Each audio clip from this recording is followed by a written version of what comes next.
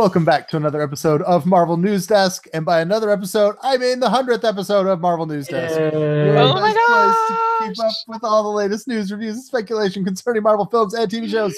Our panel today is our usual crew, 100 episodes older. It's Adam and Rhiannon. How you doing, guys? Peachy, amazing. Hi. So we're all doing this episode drunk, right? Oh, I'm so no. Oh, is that the rule? Oh, we forgot the Zima. Oh, Nobody got the Zima. Oh, we forgot the Zima. Man, 200. what a 200. We'll do mistake. Zima. 200. Yeah, if it's still around. Because we're still not sure if they actually sell that stuff, right? Do we think they do? I went so far as to look it up and that they do sell it. Yeah, I just can't get it at the convenience store across the street. So, it'd be much easier to have some champagne.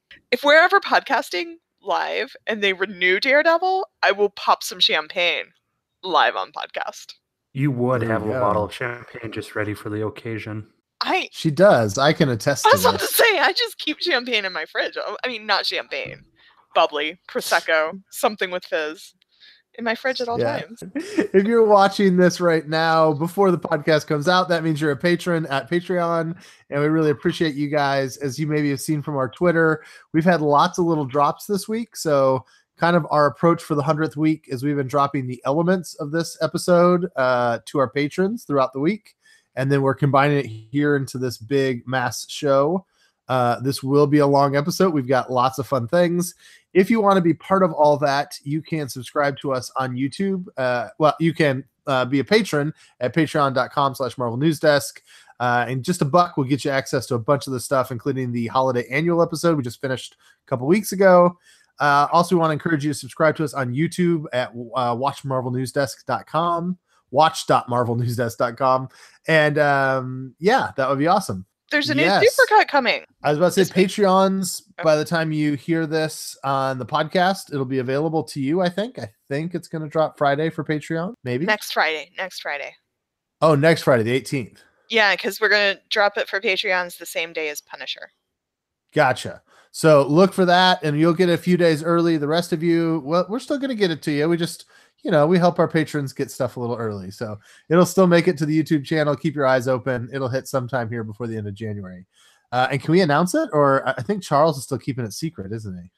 I think it's still a secret, but he might announce it on this podcast because we're going to have Charles on this podcast. Yeah. So if you want to know what are we doing for the 100th, we've got so much. We've got Charles Murphy, the scooper, doing a little interview. Charles Villanueva is going to do a little talk to us about his supercuts. What else do we got? We couldn't get the third Charles. I really wanted the third Charles for the episode to be Charlie Cox. He wouldn't answer my calls. And Adam, you lined something special up for us, right?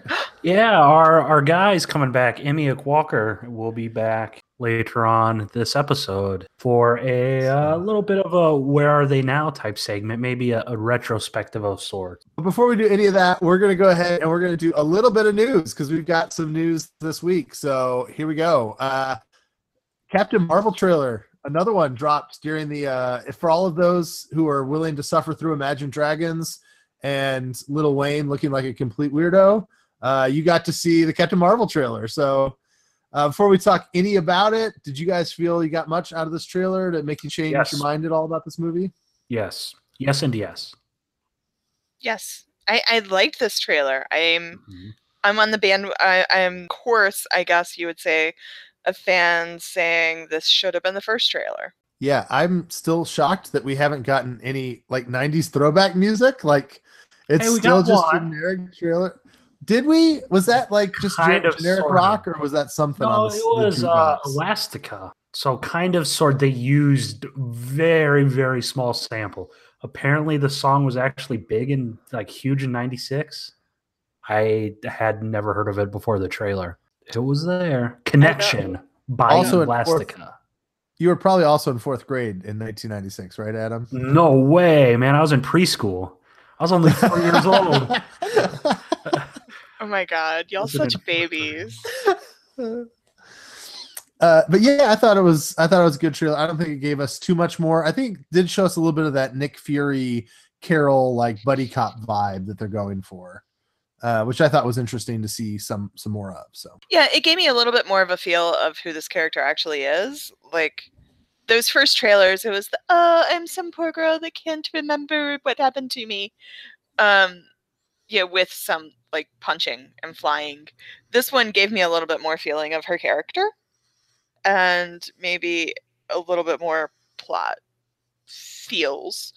Like, I don't expect there to be any major plot developments actually spoiled in a Marvel trailer, but it gave me a little bit more feel of what the tone of the movie will be. Speaking of spoilers, we do have set visits that happen this week. Oh, man. And people are just putting it in the headlines. If you really don't want to know anything, go away. But I think that you're probably going to see this online pretty easily if you're paying any attention to the Twitter blogosphere. There was some weird stuff. Let me ask it this way, Adam. Do you think Samuel L. Jackson actually had clearance to say everything that he said this week? So that is, I mean, he wasn't even the only person that was saying that stuff. I mean, there was an executive producer that was saying stuff that I was like, what? You know, I mean, was Kevin not on set, so they thought they kind of had some leeway or something? But I saw several things. I was very, very surprised that they let slip out ahead of time. But obviously, Sam's was by and large the biggest oops, the slip, the leak, if you can call it that. Do you think he's right? I mean, we're giving people plenty of warning here. If you don't want to hear this, go away. But, I mean, basically what he said is that one of Carol's powers, which is not a power in the comics, is that she can time travel. Right. I mean, do you think he's even right? Or do you think it's just Samuel L. Jackson? Like, I don't know. Has he seen an Endgame script yet? I am not sure if he's right, but it makes an awful lot of sense. I almost kind of hope he's right. I mean, it adds that what they need in an Endgame. You know, it makes perfect sense that she would be able to travel through time somehow. And there's some stuff going around that kind of hints at how she would be able to kind of do that stuff. But again, that's just kind of 4chan Reddit stuff. So take that with a grain of salt. Because I was going to say, like, the hype for this movie and everything. I mean, I have a bunch of lady friends that were, like, off the walls over Wonder Woman and everything. And, you know, into all these. I'm seeing no excitement over Captain Marvel. Mm-hmm. Except for one of those, like, wrote a thing about her having her hairstyle is very 2019. And so I'm like, if she time travels, that will explain why she has a very modern hairstyle. Sorry, superficial. No, you're good. I was thinking, and this is totally a Caleb script. This is not something I've heard anywhere. It would be interesting if the post-credit scene, like if that beeper is a time traveling beeper, and so like the movie ends with her in 97 getting the beep from Samuel L. Jackson in 2018. See, like, man, that would be really interesting to me if they we're connected those directly incident like that. On our hands. You realize that, right? Yeah, if I'm right about that, I mean, I honestly think there's going to be something similar. I mean, there's several theories out there already, or wants, I guess, that are very interesting. That, I mean, pretty much everything I've been reading has something to do with time travel, at least in one of the post-credit scenes. There's a super interesting one with the Ancient One. So that would be cool. Yeah, at this point, it's all up for grabs how it's all going to come together. But it's been weird that this many things have been said, I think, this time. Yeah, and I think this is the most I can ever remember coming out from set visit stuff. I mean, there was so much stuff. It's all online. Go read it all. Actually, you probably shouldn't read it if you want to go in completely, because I feel like I kind of have but at least somewhat of an understanding. I mean, Jonathan Schwartz, executive producer, flat out revealed the plot. Yeah. Like, at least the skeleton, bare bones plot of the whole movie. I did think it was interesting, and again, this is mild spoiler, I think, because I think we all assumed this. They did reveal that Supreme Intelligence is going to be in this movie in some way, shape, or form, which I think we kind of all assumed was kind of debate of like, ooh, do you think it's going to be Annette Bening, or is it going to be a giant green head, or, you know, like, how is this going to work out? But I think we got that is definitely going to be some kind of piece of this movie. And also they talked a lot about how Nick Fury and Ronan have like some opportunities to kind of get some character backfill in this movie. And that was kind of interesting to me. That's less spoilery stuff about kind of how they're going to use those characters. Coulson, we'll get to see him meet Nick Fury for the first time, which obviously, that makes sense as well. Anything else out of these set visits that you guys wanted to discuss before we move on from them? Yes, there is the Supreme Intelligence. They actually did have concept art on set of the big green head, the Power Rangers type. You guys remember Power Rangers, right? Or was that past your? Yeah, no, I saw Power Rangers. What was the, not Korg, what was the floating head? No, what was the floating head guy? I thought his name was Zord. Zord, maybe, I don't know, something like that.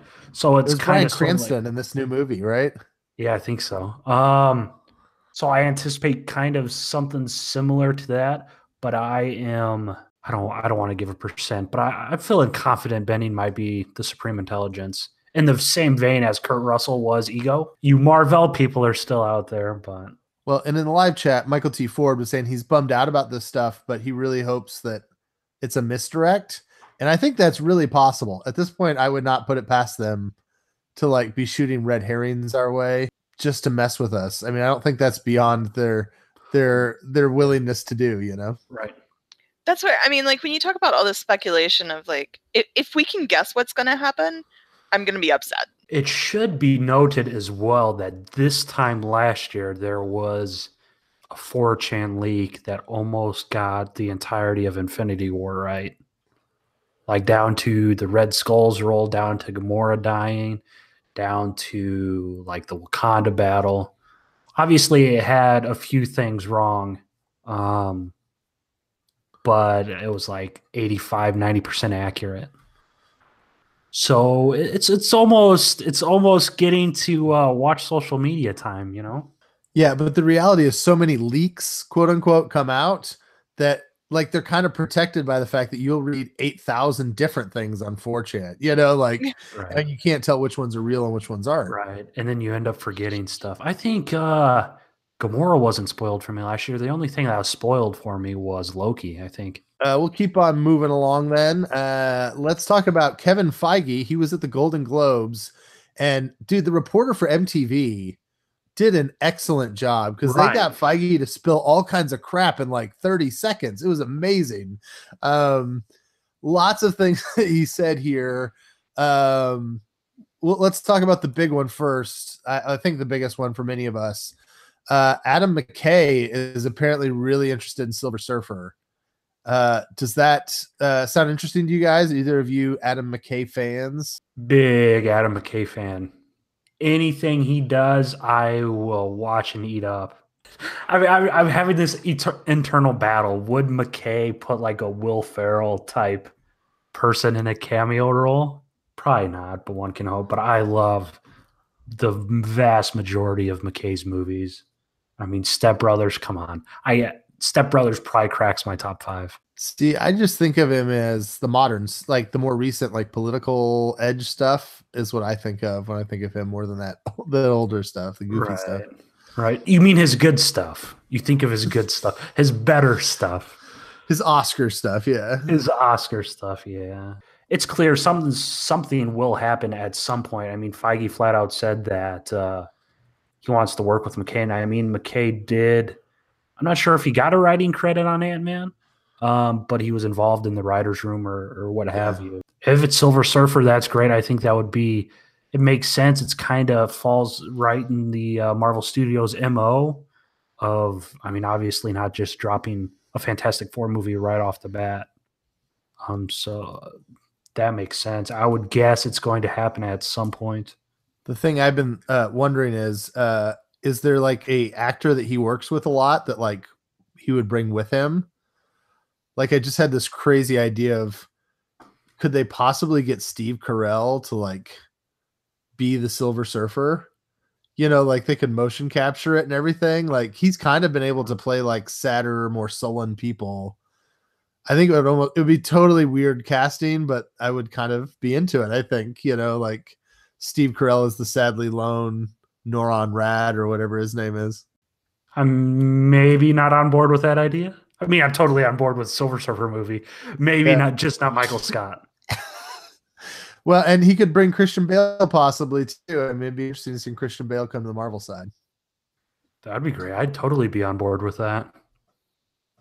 Christian Bale, Mr. Fantastic. Okay. I'm just saying random things at this point. I was gonna say, are you gonna say like Amy Adams, Invisible Woman now, or what? Oh, not you guys heard me talk about Amy Adams a couple weeks ago. I'm tired of her. Another thing Feige said is they asked him about the Endgame title, and it's almost like he wanted to put the Scoopers down. He was like, no, Endgame has always been the title. It was the title before we wrote the movie. The reason Infinity War has a line where Doctor Strange says Endgame is because we knew the last one would be called Endgame. Were you surprised, Rhiannon, that he went so explicitly into this topic that seems like, do you think he's reading Twitter to know that this is an argument, or did it just happen to come out? I don't know. I mean, when Jeff Loeb says stuff, he's reading the Twitter. But Feige, I mean, I think he's just enthusiastic on the fact that they've known it's Endgame, and he's so glad that he can say the word Endgame out loud. It was a very interesting exchange. Yeah. So here's my issue with it. If Endgame's always been the title for Avengers 4, I mean, it's not. I mean, the Russos are kind of at fault, right, for flat out lying and saying no, it's not Endgame. Yeah, that's weird, right? Especially with a media outlet with CNN and that whole Twitter stuff. I mean, I get it, and Feige does a really good job of saying non-answers, of course. But I mean, the Russos actually went to length to saying no, the title's not Avengers Endgame. So that's kind of a bummer. When they lie to media, but. No, did they say that, or did they say that the title was not in Infinity War? I thought it was explicitly that it's not Endgame. I thought they were asked point blank, is the title Endgame, and they said no. Yeah, something like that. I don't know the exact quote, but then as Twitter would have it, Twitter started hurling threats and stuff at the CNN guy because he ran it back whenever saying, no, it's not Avengers Endgame. I guess I don't know what I expect from them. It's just kind of it puts it in a weird light if they just flat out say deny it or lie. I mean, I also think it's possible Feige doesn't know, I don't know. Feige probably knows how much talk there's been about the name. But, he was pretty excited to announce that the kid in Iron Man was a young Peter Parker. Right. He likes those little things that he can reveal after the fact were Easter eggs for things foreshadowing of things to come far later.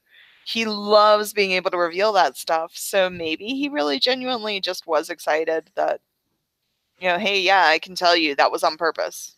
Feige also talked a little bit about the Fox characters and just how excited he is about coming up with all these different people, not just the X-Men Fantastic Four, but just hundreds of other characters. Made it sound like there's actually a document somewhere with all those names. I'd be fascinated to see that. Also, he assured us that Guardians of the Galaxy Volume 3 is happening. It's just going to take time. So Spider-Man Into the Spider-Verse won a Golden Globe for Best Animated Picture, beat out Isle of Dogs and Incredibles 2 and some other really good movies. I think it's deserving, but still, that's pretty cool. And on top of that, there's been rumors that they might try to spin off some animated TV shows. Do you guys want to see some animated spin-offs of Into the Spider-Verse? Hell yes. I mean, obviously one of the TV shows is Peter Porker. I mean, it's got to be Spider-Ham. Spider-Ham has to have a TV show. I mean, that would be fun if they even did like a Spider-Noir Adult Swim type show.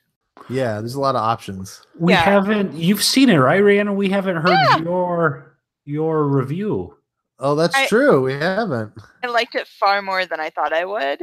Right. I liked it a lot. Like I've been finding myself maybe wanting to go back and see it again. I almost need to go. So, I mean, we saw the first 30 minutes, 40 minutes, something at New York Comic Con. And before I saw it, I remember telling you guys, I felt like I had already seen so much of it. I wasn't too excited to go see it just because I sort of felt like I'd sat through it. That final product was nothing like I remember at New York Comic Con. But also I walked to the wrong theater and I was running late already, and I got there and I realized I was at the wrong theater, and so I like got into the other theater like 20 minutes late. So it was good that I had seen the first 30 minutes. Still so much better than I remembered, so much better than I expected.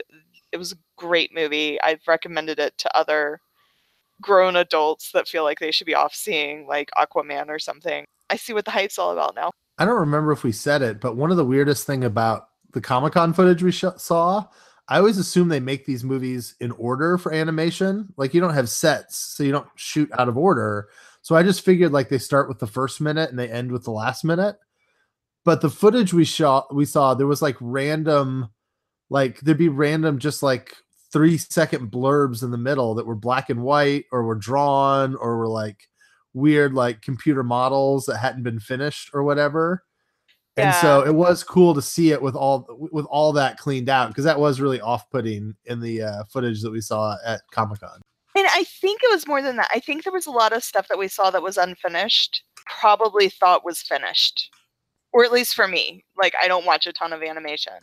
So I think there's a lot that I probably thought was, finalized that was, I mean, where it was black and white or, looking like a flip book. Yeah, that's obvious that it's not finished. I think there's probably a lot that I thought was finished, but that they added something extra by the final product that just made it amazing. So, I mean, I keep talking, like there's all these articles, out about what it took to actually make this movie. And they talk about making another one. I read those articles and I want to take a nap. Like, I don't know how these folks get to the end of creating something like that and want to touch a project like that ever again. It just looks so exhausting. Only other news that I had really to talk about, Black Panther sadly did not win the Golden Globe for Best Drama this week. It did pick up a Writers Guild of America nomination for Best Adapted Screenplay, which is significant because the Writers Guild is very similar to the nominating group for the Oscars as well. So screenplay was not something we thought maybe they'd get, but it looks like maybe that's a chance. Any thought on the awards? I was kind of bummed out. Like I was actually watching the Golden Globes, like Black Panther, and so I was annoyed when it didn't happen. They ended up giving it to Bryan Singer anyways. Ugh. You know what movie I've been thinking about a lot lately is The Usual Suspects. I love that movie so much, but I don't know if I can watch it anymore. Bryan Singer and Kevin Spacey in the same movie, like, right? Right, and that's I know that's. I'm not saying it has to be that way. I know it's a debate. Some people still like it, and that's fine. But for me, it's just weird, Right. I'm in the same boat. I mean, I love that. That's such a good movie. What do you do? Rhiannon, do you not like Usual Suspects? It's one of those movies that I know I've seen, but I think it was hyped so much before. I don't have a strong attachment to it. What? Like, I mean, no, it's not. But I'm not a movie person, guys. I mean, it's really like I don't get attachments to movies like I do TV shows. I don't remember them. I don't absorb them. I don't know what it is. But I'm just not a movie person. That's one of the few movies I've seen a bunch of times because the first time I'm like, what? And then you rewatch and you go, oh, that's what was going on. So anyway. Yeah. And it's, unreliable narrator. I could like dissect The Usual Suspects, but I can't tell you if I've ever actually seen it. I did forget this news. Adam, you listed this today. Scarlet Witch and Vision has a... we don't know what to call this. A head writer. I saw some people reporting and calling her a showrunner. Okay, that's an accurate title, I think, because the article said she's writing the pilot.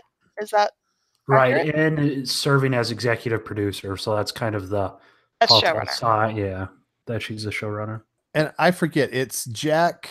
I know the first name is Jack Schaefer. Jack Schaefer, which.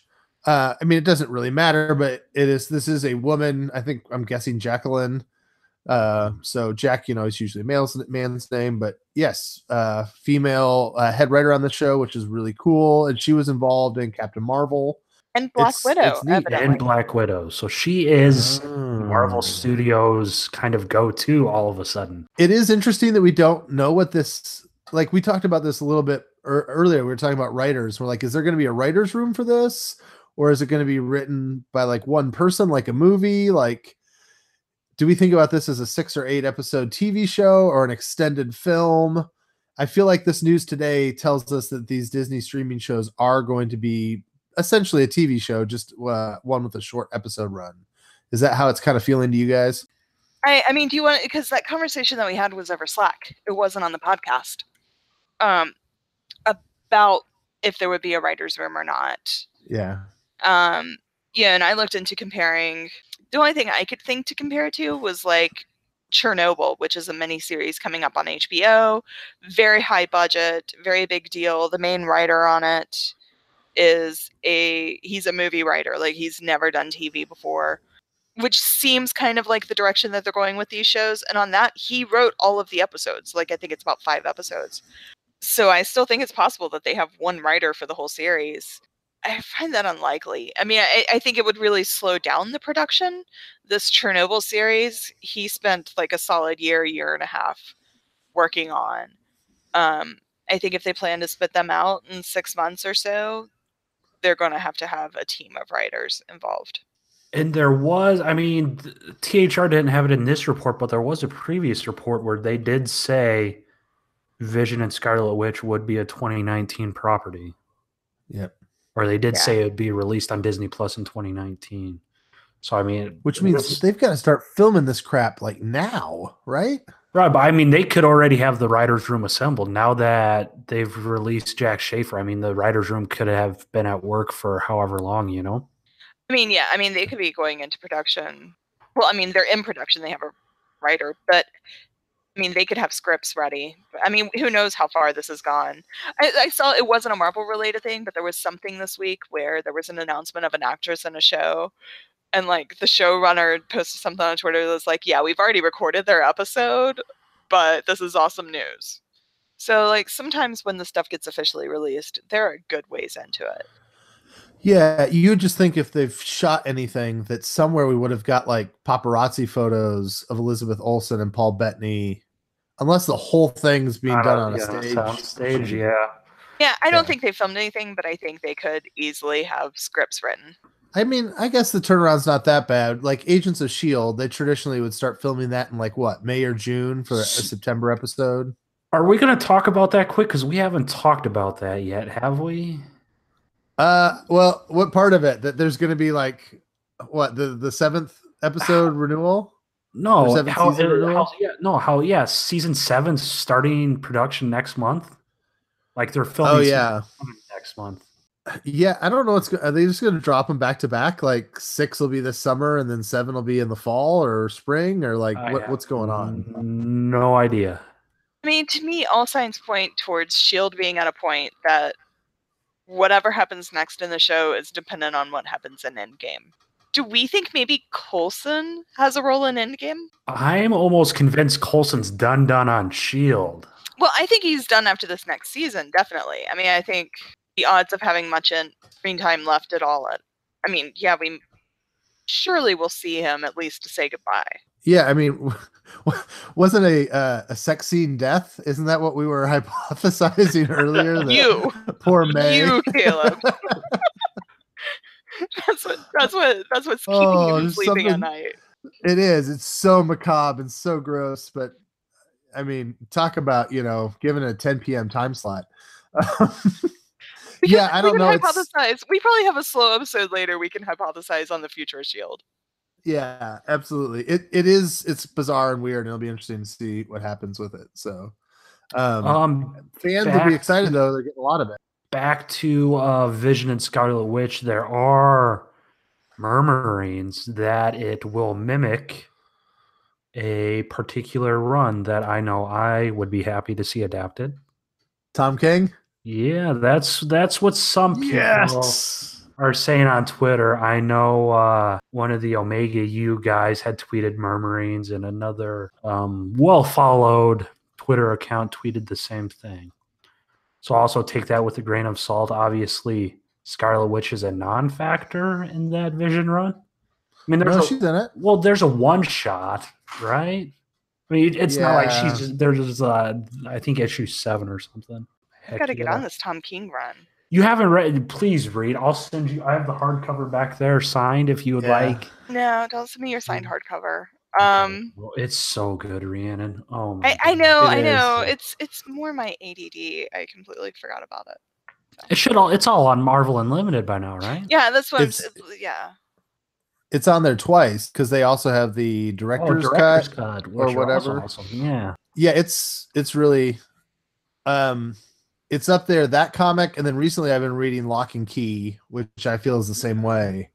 They're comics where I gasp at like jump scares in a comic book, which never happens because you're like flipping the pages, like you control the pacing, and somehow the way they did Vision, there were a couple panels where I like flipped a page, I was like, oh, like I don't know how they built that kind of tension in a comic book, but good stuff. Also, Michael T. Ford is pleading with you, Rhiannon. You need to read that series. So it's not that I don't take you guys' advice. It's just that I forget to read.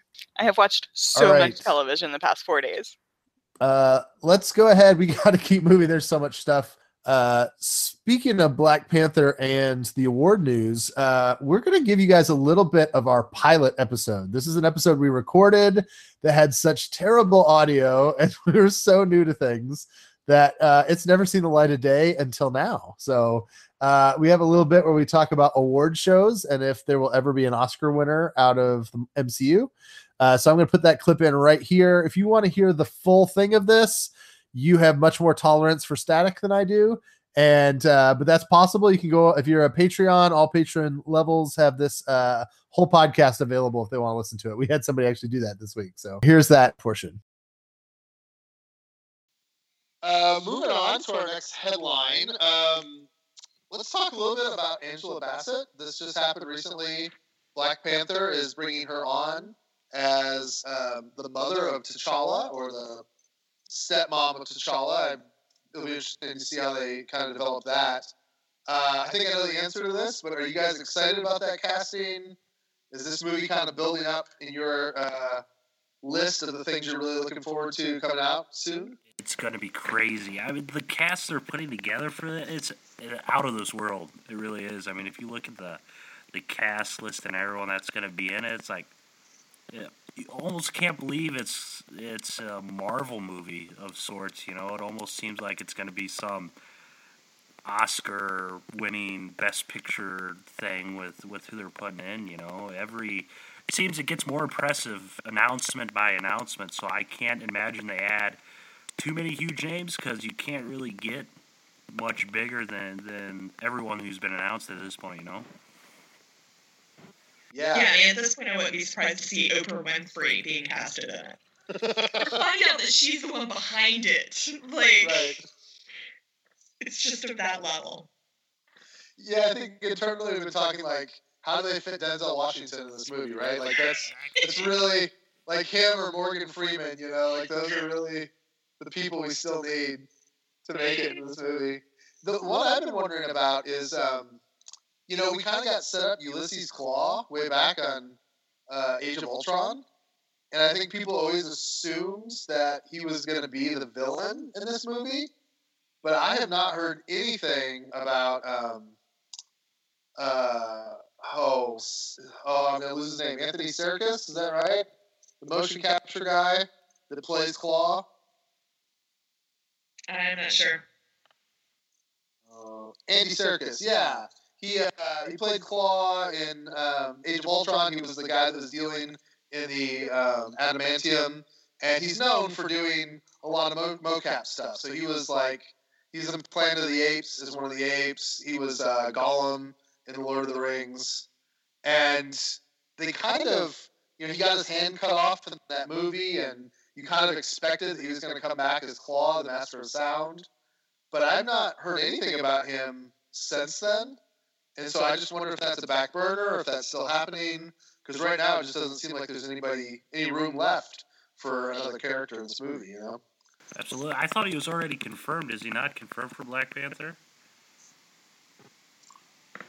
Maybe he is. I just haven't seen it. Assumed, you know, especially after seeing him in Age of Ultron, you know, Claw's kind of that guy you expect to be in Black Panther, you know. So, Right. Yeah, IMDb says he's rumored, so obviously nothing confirmed yet. But But yeah, it is really exciting just to see actors of Bassett's caliber just excited about Marvel and wanting to get into Marvel. I just think that can't be anything but good for MCU movies. That they just kind of have the pick of the litter, so to speak, like being able to take anybody they want, it feels like, in these movies. It doesn't feel like there's hardly anybody anymore that's going to say no to these, maybe Joaquin Phoenix or whatever, but it just seems like people are really excited about these movies. I think that's really cool to see that caliber of actor excited about these films. Yeah, I think, and I mean, I think right now there's been talk. You look at Doctor Strange, and it's getting critical acclaim, looking at possible award season nominations, which these movies have never broken into. So maybe actors are looking at this as being a potential Oscar. Maybe it's getting a little more serious. Maybe this will get them some award season. It's funny you mentioned that, because that was my last bit of news that I wanted to talk about was award season. Sorry. So no, that's a perfect segue.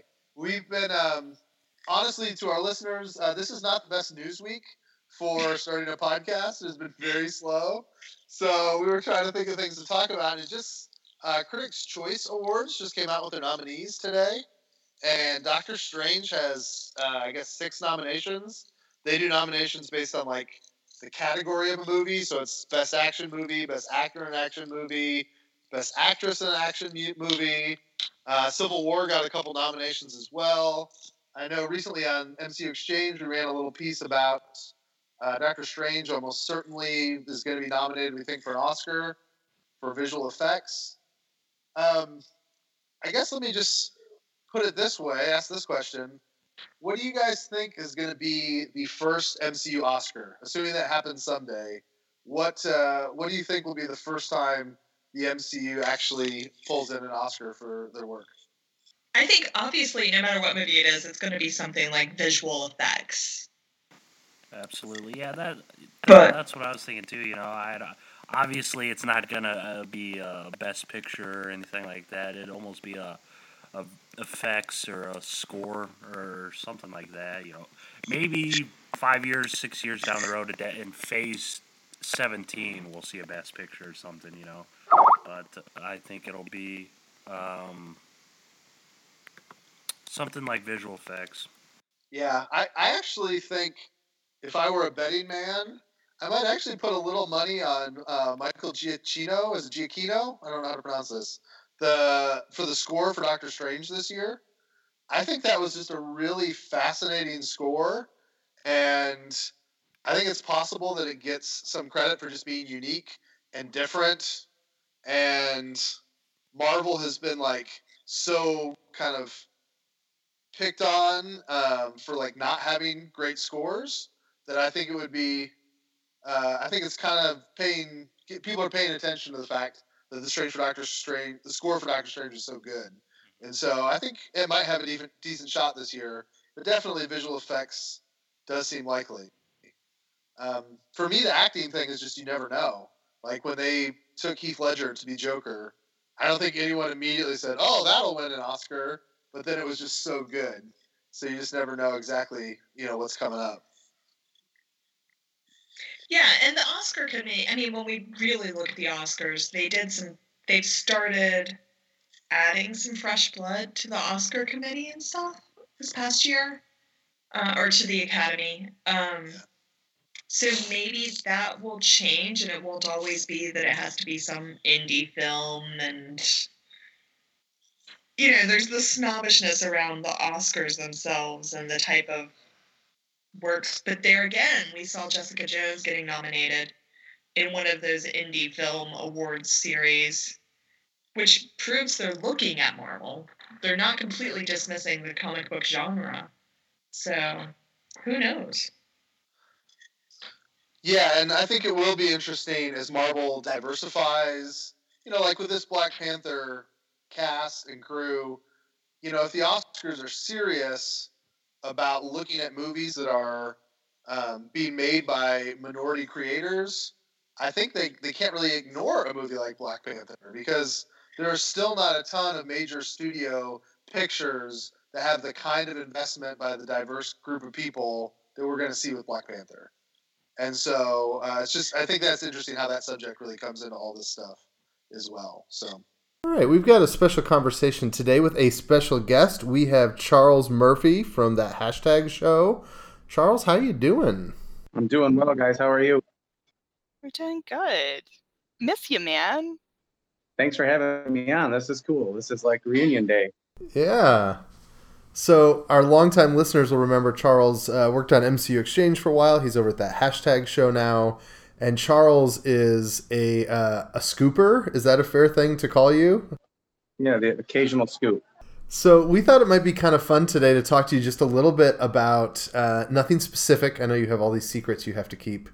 But I'm interested in how that process goes down. So we have a lot of listeners that obviously are consuming your website and others that are giving them these scoops, and then they see scoopers argue and fight with each other about what's real and what's not real.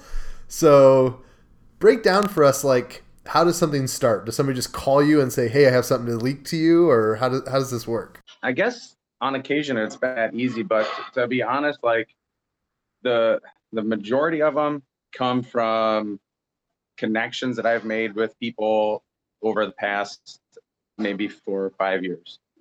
And that could be like things that I thought maybe were smaller incidental connections where I just, tweeted somebody, texted somebody, emailed somebody, and it's built into something else. Sometimes it's people that I've talked to, consistently, regularly for a couple of years. And I think sometimes in most cases, it has to be people that we've built up some trust with. We do get a lot of people. I do get a lot of people who just message me a random, hey, this is a thing I know.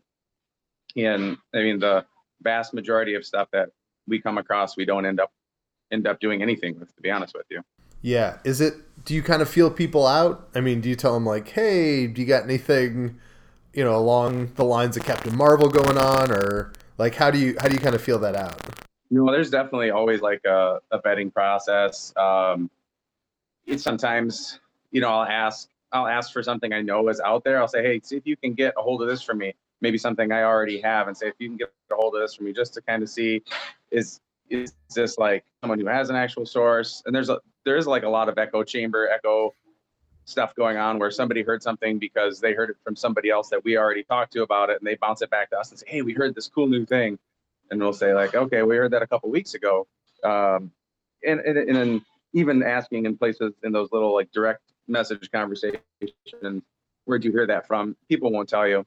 So there is a process there of trying to figure out what people know, what people don't know. And sometimes that takes a couple weeks or even a couple months to really get legit, or if they're just feeding you back stuff that is on a loop somewhere. And I know with you guys, I mean, you try to double confirm most things, right? Yeah, we almost always, like if you see me put exclusive on it, I've gotten it confirmed by more than one person. If you see me put rumor on it, it's something that one person told me and that I either couldn't get confirmation of from a second person, or in some cases, like there's one that we've been working on, and people that have followed me on Twitter for the past 2 months or so would know, and I know Caleb and I talked about it privately a while back. There's one that we've been working on for a while that we've gotten fairly, what I think is a legitimate piece of information. We haven't been able to get it confirmed by anybody else. And in fact, we were asked by the studio, when we reached out to the studio, asked not to run it. They didn't tell us if it was legit or not. They said, don't run that. And to me, that was them telling us, hey, you're on to something. We can't have you putting it out there just yet. So for now, we're sitting on it. Joe and I have talked about it as recently as last night about what we want to do with it, because it's something that if we do let it loose and it's legit, it's a huge story. If it's something we let it loose and the studio doesn't run it or decides to change it, then we look like complete idiots. What's going on that you just like keep it all in your head? Or at this point, do you have spreadsheets and stuff I, for the most you're part, honestly, try to keep it all in my head. I don't want to put anything on a piece of paper on a file that someone else can get a hold of. It's about 2 years ago, I had a really long conversation with a source, and I put everything down in a notebook. And it was probably, honestly, 8 pages worth of notes, front and back. So 16 total pages of notes. It's where a lot of the Captain Marvel stuff that we had came from. It's where some of you guys, I was still working part-time for MCU Exchange. It's where some of the Nomad stuff came from, where some of the Children of Thanos stuff came from. And it's where the first time that I heard any information about the Friends Volume 3 script. And so like some of the stuff that was supposed to take place in there, just like outlining some key things, and especially some of the stuff that would happen at the end. I kept all that stuff in a notebook, and that stuff is almost all of it came through. It's probably 80% of it was accurate. But yeah, I definitely kept it in a notebook, and then I started thinking like, well, that's fairly safe. That's a pretty good idea. But then I noticed my kids are reading it. I don't know who they're saying stuff to. Not that anything's going to get out and about that way, but yeah, it's definitely for the most part in my head. A lot to keep in your head. I remember when you had those 2 pages. I remember like when you were like, I just wrote down like 8 pages of stuff. Yeah, it was so That much was fun. At any point through the process, was the title going to be Avengers Annihilation? To your knowledge. Well, Adam, no. Okay. That's all I want to know. There was, trust me, when that story went around, I reached out to every single source, every person. Nobody else told me that. The only 2 people that told me that were the 2 people who backed it the hardest online. Everybody else told me no, it was not it. I did hear a different name that they used in some of the pre-production stuff, but it wasn't an official studio name. It was something that one of the effects companies that worked on some of the various shots used, and it was not Annihilation. I know that story got twisted and contorted way out of control. But I mean, like common sense tells you, when it leaked on the composers, wasn't the composer or the cinematographer, one of the cinematographer, maybe, I don't know, leaked on his page that said Avengers Endgame. It wasn't Avengers Endgame, which they changed to Annihilation and then changed back to Avengers Endgame. And I know about it. I think Feige doesn't tend to lie so much, and I think like you can do a lot of reading in between the lines with Feige. And he said like when they wrote the script and made Doctor Strange say we're in the Endgame now, they knew that was the title of the sequel, and that was a couple years ago, if not more, when Marcus and McFeely would have sat down and written that script. So I tend to buy that, and I never heard it confirmed from another person that Annihilation was ever a part of the deal. And in fact, actually, to finish that off, we had, like you asked about scoops, we had one person tell us, not only is it Annihilation, it's Annihilation because Annihilus is in the movie. And I talked to Joe about it, and I absolutely refused to write the story because I didn't believe it. Do you have a favorite scoop that you've had since you have been doing this? Like a thing you're most proud of? Oh, man. I don't know. Can you think of one for me? You had a good streak on Infinity War where it was like the Nomad stuff and the Black Order being called Children of Thanos, and like there was a bunch of them in a row right there for you. That's what I remember most. What? The one that I like the most was a 50% myth, and I actually feel really dumb about it. When I found out that David Callahan was writing a Marvel Studios script, and I could not pin down what he was writing. That one, I like that one because I can remember in running too awful long later, they said that he was writing the Spider-Verse sequel or one of the Spider-Verse spin-offs, and people were like, oh, this is the scoop you're talking about. I said, no, it's a Marvel Studios for sure, not Marvel related, Marvel Studios. And it wasn't much longer than that Shang-Chi came out. And you guys know why that's my favorite, because I couldn't be more excited about any of these movies that are coming than having a Shang-Chi. Well, and I think, I mean, you tell me if we can't talk about this, but I think you and Charles Villanueva have talked about on Twitter how you saw footage of Shang-Chi auditions at some point for Iron Fist. So that kind of connects to that too. I guess we could talk about it a little bit. There was an audition video for Shang-Chi and Iron Fist, and our old editor at MCU Exchange saw it too. So it's not like a one person who saw it and forgot about it or made it up kind of thing. And so a couple, I don't know, 18 months ago, maybe more, I was told directly that the Chinese box office was obviously it's been a huge part of their success. They have been working, Marvel Studios has been working to develop better relationships with the country of China. The Russos opened, what did they go over there for? They went over and did a huge press conference over there to open something. Was it Infinity War? They did a huge presser somewhere where it was exclusive stuff. I was told that was a priority for them to develop a Shang-Chi movie, to do it, and to make him a central figure going forward. And so when the Callahan news came out, and then shortly thereafter they said it was Shang-Chi, I mean, that all clicked for me. That was all stuff that we had heard wheels in motion on for quite a while. Obviously, Disney and Fox is going to close here within the next few weeks, ideally. The Golden Globes red carpet was pretty eventful. You had, I know MTV News in particular interviewed Feige, and Feige said he hadn't spoke with Adam McKay, but he loved working with him somewhat on Ant-Man.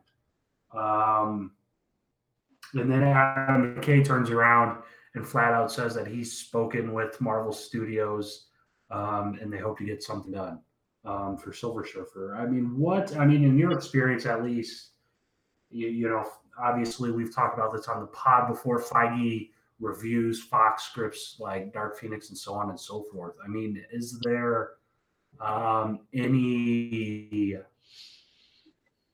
anything you can share with us? I mean, have they, maybe not pushed anything into development, but I mean, surely there's thoughts out there. Feige knows what he's going to do with the X-Men, right? Feige knows how he's going to introduce the Fantastic Four. I think so first of all, if you paid attention, like we said earlier, the Feige kind of you can read between the lines. His rhetoric changed dramatically over maybe a 12 to 18 month span, from it's impossible to, hey, nothing's ever impossible, to, shortly before the X-Men Fox deal was announced, that he was like, hey, we're hopeful that we can get it done and get all our characters back. And so there's no way that he hasn't been considering what to do. I think, so I've heard a couple different things bandied about. I haven't chased into them at all, but I've heard that there's been at least a small gathering of people who have laid out how they might go about doing it. I don't know that they've commissioned any scripts. I've never heard a single thing about an X-Men or Fantastic Four script being commissioned. I think it makes sense to me when I hear people say, like, hey, there've been some people, some of the EPs in a room talking about what they might want to do when it comes around to it. And I think everybody important to Kevin Feige. He worked early on in his career with Fox on those movies, and he's obviously going to want to develop them and put his stamp on them. Thank God, because I don't know what has happened to him here over the past several movies, but he's definitely going to want to put his stamp on things. Have you heard anything? I mean, I know I have to ask it. I know what the answer is. Like, side, is it dead? Is it all dead? Yeah.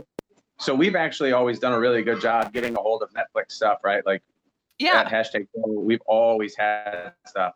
There is zero out there for any further development of any Netflix stuff. I'm sorry. So I know it hurts. So when you do get news, I'm going to be the first one you call, right? Yeah, I will have a message out to you immediately. Awesome. Here's something that I thought of when we were talking, though. I said I was kind of bummed about the Shang-Chi one. It's a fun thing to do, but it gets frustrating. At times, like, I don't know if Kid or Justin Kroll that Strange too, right? That Derrickson was on board. Right. I was like another phone call away from that story. I was sitting at my daughter's basketball game and my phone starts blowing up about, hey, did you see? And that was such a kick right in the gut. That was something that I had worked for a week and had legitimate information on, and just was trying to confirm, right? Trying to get that second confirmation when the story broke. Well, it is a ton of fun when stuff like that happens. Not so fun. What's your experience as far as like when you actually watch the movies? Are they more exciting, less exciting? You guys know I was super fortunate last year. I got to go to the world premiere of Infinity War, right? Like out in LA. We were the first group of people to see it.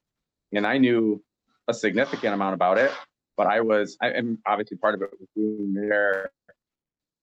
Excited. And it was such an exciting thing to be in that room with all these people who, like, their reactions to everything, because there were no spoilers, right? And all these people are reacting organically to what they're seeing, and it was so cool. And then I got a chance to come home, watch it again with my family, and watch my kids experience all the stuff. And even though I knew everything was going to happen, I think it doesn't ruin it for me at all. It's exciting. It's weird because, like, even though you're 100% sure these things are going to happen, when you see them unfold on screen, you're like, oh my God, that's so cool. It's a little bit satisfying, I guess, because it's, something you put some time into to get that out there to people. And we do try not to spoil stuff. I think Caleb probably knows we chose at the MCU exchange to sit on the fact that Loki was going to die like 5 minutes into the movie. Like, we had even described to us, and we're like, yeah, we can't run that. That's such a huge spoiler. That'll ruin the movie for so many people. But yeah, it's still enjoyable. It's still really satisfying to see it happen. And, like, going forward, we have I think probably in the next week we'll have some news on Black Widow. It's exciting to sit back and watch it all unfold. And, like, in the next 6 months, I want to work super hard to make sure that we fill in those gaps of the rest of the MCU films and get as much information out there as we can. And then I want to do the Thanos thing and sit back and watch it unfold after that. It's going to be kind of cool. So you mentioned going to that premiere. As someone who's been in the room with Kevin Feige, was that pretty cool? Like, how was that to meet him in person? He's so cool. He's so you can't trick the dude. Like, he's going to tell you exactly what he wants to tell you, even if it isn't related to the question you asked him at all. He is very, very sure about what he's going to say and when he's going to say it. And even if you look, like, we were sitting in the room with him, we asked him about Moon Knight. And his response to Moon Knight was a little surprising, because I think a lot of people assumed that Moon Knight was a character that was at Marvel TV. But I think now we know why he wasn't at Marvel TV, because no characters are at Marvel TV anymore, or very few, right? So he said, yeah, we have this pile of cards, and Moon Knight's in the pile of cards. And we look at them sometimes and think about what we could do with them. Will that be 5 years from now, or 10 years from now, or 15 years from now? So, like, everyone gets all carried away in that story. Like, hey, Kevin Feige talks about Moon Knight. He didn't say anything. Like, yes, Moon Knight's a character that we might develop in the next 15 years. That's not a very big story, but it's, when you watch him kind of pick away, like, you ask him questions and he's such a quick thinker and he's so good on his feet. I don't know that he ever gets caught off guard. He's very calm and very cool about what he has to say. He was cool. The Russos were so cool. They were so cool and so generous with their time. And actually, like, after we got done with the interview, Joe Russo said, hey, you going to the premiere going to the premiere? And I said, yeah. He's like, make sure you find me after and let me know what you think about this one scene. We discussed the scene off the record. And I asked him if he's going to have it in there. He goes, yeah, that's going to be in there. Let me know what you think of it after the premiere. So we're at the premiere party afterwards. I'm, like, wandering around this premiere party with all these stars. So trying to catch up with them and talk to him about this little scene. I never did catch up to him, but I did run into Jim Starlin, who was also looking for Joe Russo, and that was super cool. So what we did with that whole process was go through. We talked to Marcus and McFeely first, and that was fascinating because, like, their brain is the anthology of the MCU, right? Like, they've done so much. And then we met Kevin, and then we met the Russos, and you just get, like, a few minutes in the room, And the Russos were like, no, it's cool. They can stay in here. We're having a good talk. And they were super generous and took a bunch of pictures with us. And they were, I'll tell you what I thought was so cool is like for making a movie that was certainly going to be a huge blockbuster and make billions of dollars. We're so genuinely concerned about how people would like it. It came across in they were confident, but they were genuinely concerned about how people were going to like Thanos, what they were going to think about what they did. I thought that was so cool. Like these guys are as big as it gets, and there was a genuine concern for how their audience was going to respond to what they put out there. Thanks so much for spending some time with us. We really appreciate you taking some time away from the kids or whatever else is going on, and being a friend of the show. We're excited to have you on here with our 100th episode coming through. So thanks for being here, man. That's awesome. Do you want to plug like where people can find you? We might have listeners that don't know who you are. Yeah, you can find me on my Twitter, which is @CharlesMurph THS. I just started putting a little Facebook page together where I'm basically just accumulating all my scoops for now, but I would like it to be a little bit more of an interactive community. Twitter sometimes gets a little tough on people to get back and forth with each other. So that's actually Facebook @CharlesMurph THS. And then you can find all my stuff over at that hashtag show. I just had a cool one today about Spike Lee's next film after BlacKkKlansman. So he's angling to get Samuel L. Jackson and Giancarlo Esposito to lead his little Vietnam revisitation film. It sounds really cool. It's called The Five Bloods. So we're not getting that Night Watch movie ever, huh? Man, so I don't think that's going to happen. I don't know if it got published or not, but Spike did talk about at an interview. He had a really brief answer. I don't know if it got published or not, but it was basically no. Plan changed this night because Chio had worked hard on that script, I know, and he and Spike working together seemed like it was going to be pretty cool. I don't know. I got the feeling it was Sony's idea and not theirs. Sony has lots of ideas. So yeah, they do. What do you got? All right. Have any Venom 2 scoops or what? Do I have any what? Venom 2 scoops. Yeah, Venom 2 will be whack. Nice. I really get it. My kids will love it. That'll be Venom 2. Okay, thanks, guys. We'll let you go, Charles. Thanks for the time, man. Thanks a lot, guys. Good luck to you. All right. Let's go ahead and talk about Runaways. So Runaways season 2, we talked about a little bit. We kind of reviewed, but we hadn't really seen it all. I think all of us has seen all of it. So we're going to do a little bit of a full spoiler talk on Runaways here now on this episode. Did it get better, guys? Did you like the show more after seeing it all? Or are you still as about it as you were then? I am maybe more about it. At this point, I didn't like it. I've said it before. Obviously, I'm not. It's target demo. I like season 1 far more. It just like we were talking about in Punisher. This was just inconsistent. I guess uneven. It seemed like it felt like 2 completely separate seasons in one. And that's where I haven't reached the end of the season, I don't think. I can't tell you where I ended. I just know that I thought I had reached the end of the season, and then it kept playing new episodes.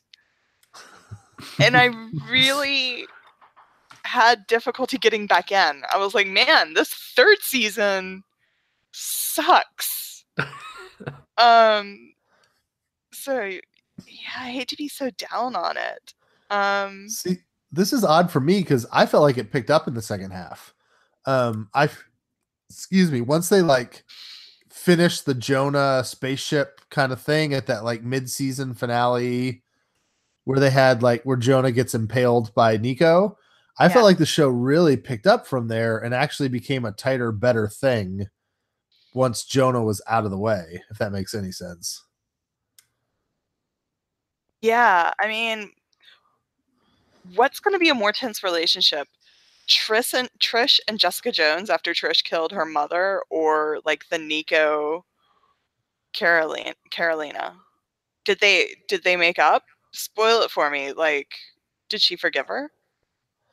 Things start to get a little better. Part of it is Nico is like full on demon possessed. Oh. Like things are not looking good. And I think Carolina starts to like worry about her because I love that they gave her like full on Dormammu Caecilius eyes.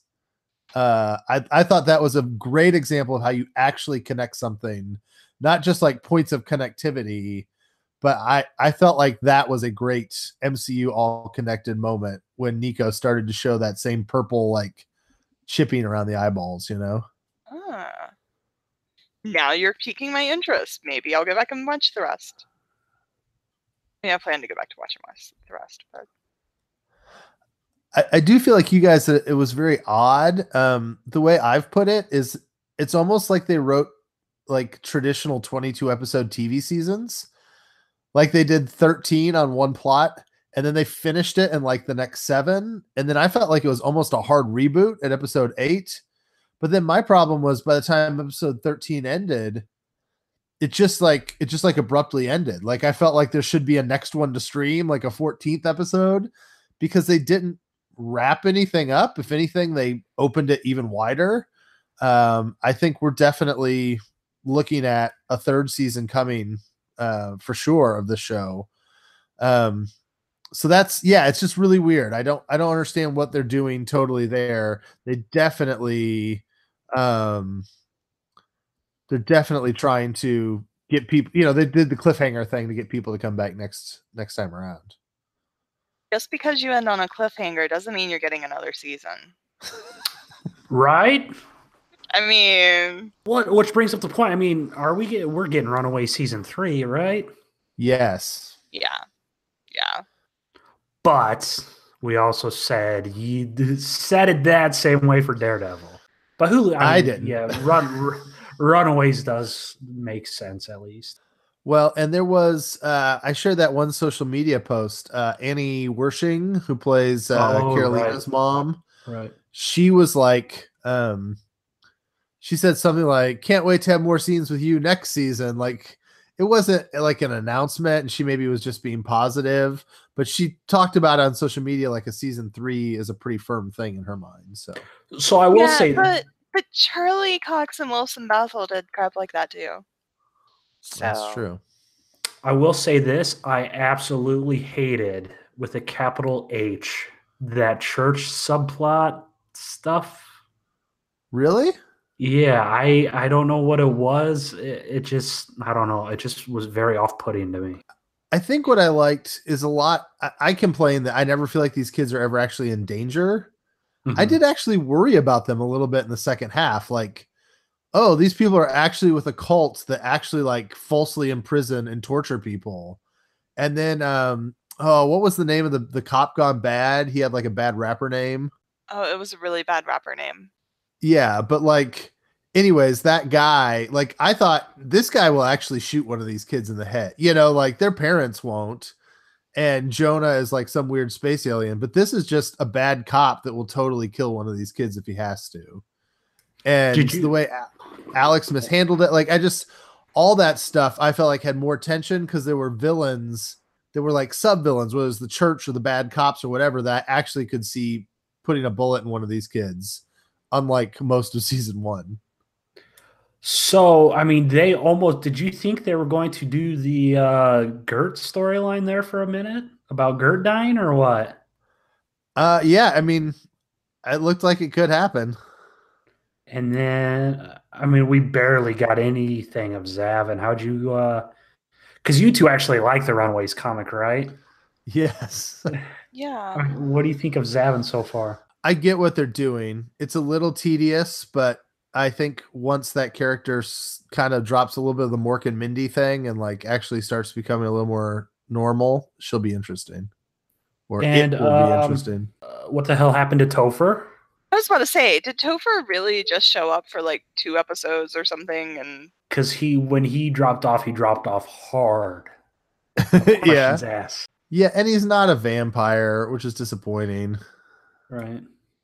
And the Gibberim are aliens, they're not giant gods. She's not really Zavin's not really a scroll. I mean, there's all sorts of things here where they kind of cut corners that make me sad. So the one last question I had, who is the last host?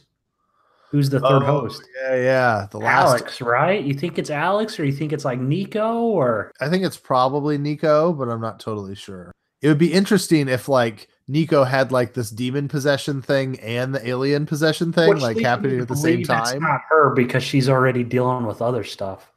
So maybe that's how they have Alex break bad, kind of. I don't want Alex to go bad. I think they should totally change it. We're all expecting it.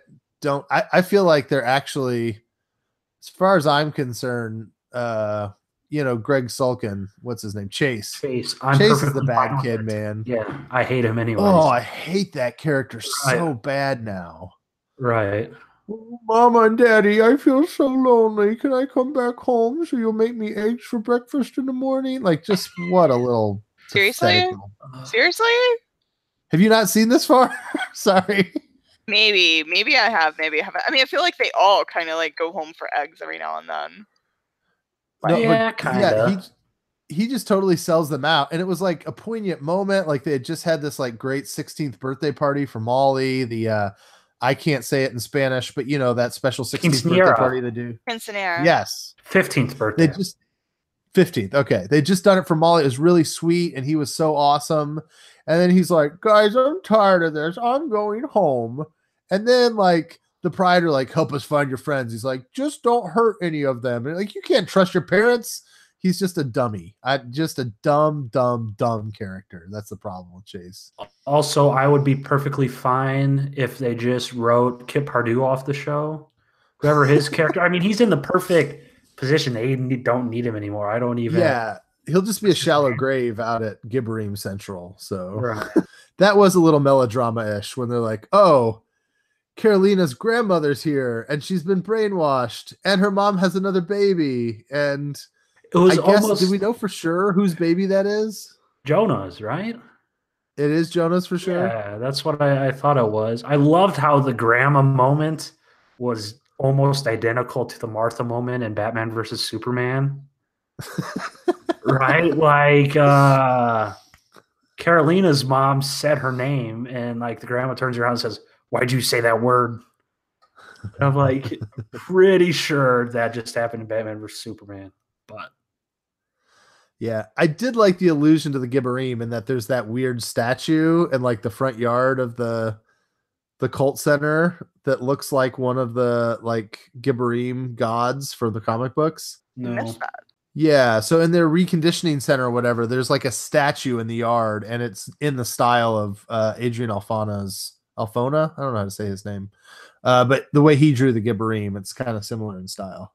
Very nice. That was another. I don't know why it rubbed me the wrong way. So in this spaceship, there were both Gibberim and Zavin's race, which is an actual race in the comics, but not Skrull. Did we get clarification why they were together? Or I thought Zavin was totally a Skrull. Well, in the comics, Zavin is, but in the Right. show, Zavin is a different alien race. What happens to be from the comics? I can't remember what the Right. Yeah, they couldn't use Skrulls, and then it's not the Magisterian or whatever, but they made these ones the Gibberim. I don't know. I get why they're adapting it. I'm being a fanboy that wants it like I'm used to it. This season had far less of the parents having affairs with each other and that type of It's true. melodrama. So I'll give it points for that. Yes. Now they did start having, they had weird Gibberim sex when their partner was randomly taken over by an alien. Yeah, And all the I aliens watched are that obsessed far. with, like, Yeah. all the aliens are obsessed with food and sex. Is that right? To be fair, I have a similar reaction to eating cake. So, I mean, that was pretty relatable. Ladies, if you ever go out with Adam, he's like, "You want any cake for Cake. dessert?" Say no. I insist. C2E2. We do a C2E2 meetup. Maybe they'll eat cake. Hell Oh yes. no. Is that does that do it for our Runaways talk? Yeah. Yeah.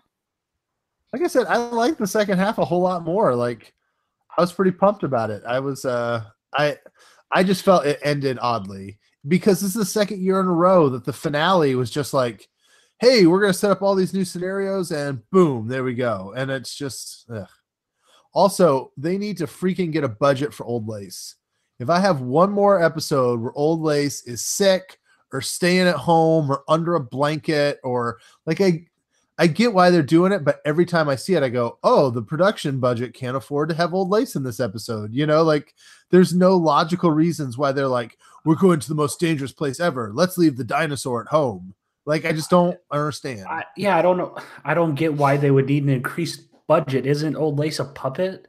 Like, it's pretty apparent it's still jerky, and it reminds me of like the early 90s Jurassic Park, you know? I thought you were going to say dinosaurs on ABC. Not the mama, not the mama. Oh, I don't know where my baby Sinclair is, too. But yeah, he's back kind of there. reminds me of that, to be honest. Yeah. Similar textures. Papa Sinclair. If we want Old Lace to attack somebody and to like do something violent, I think they're going to have to CGI that. True. All right, we have a special conversation here with our very good friend, longtime partner with Marvel News Desk, all the way back to MCU Exchange days. We got Charles Villanueva with us. Charles, we're so happy to have you, man. How are you doing? I'm doing fine, man. Thanks for having me. It's really great to finally talk to you guys. Oh, like, thanks for having you. I'm like, I can't believe we've never had you on here before. Yeah. We didn't get like a Daredevil reaction, or we didn't get an Iron Fist reaction, you know? Yeah, okay. I mean, for Punisher, yeah, I have a lot to say about Punisher, man. Yeah. I have a lot to say about Punisher. Oh my god. If you guys are new to the show or just don't know, Charles does a lot of video editing. He does video editing for us. He also does his own stuff, does stuff for MCU Exchange, stuff we share.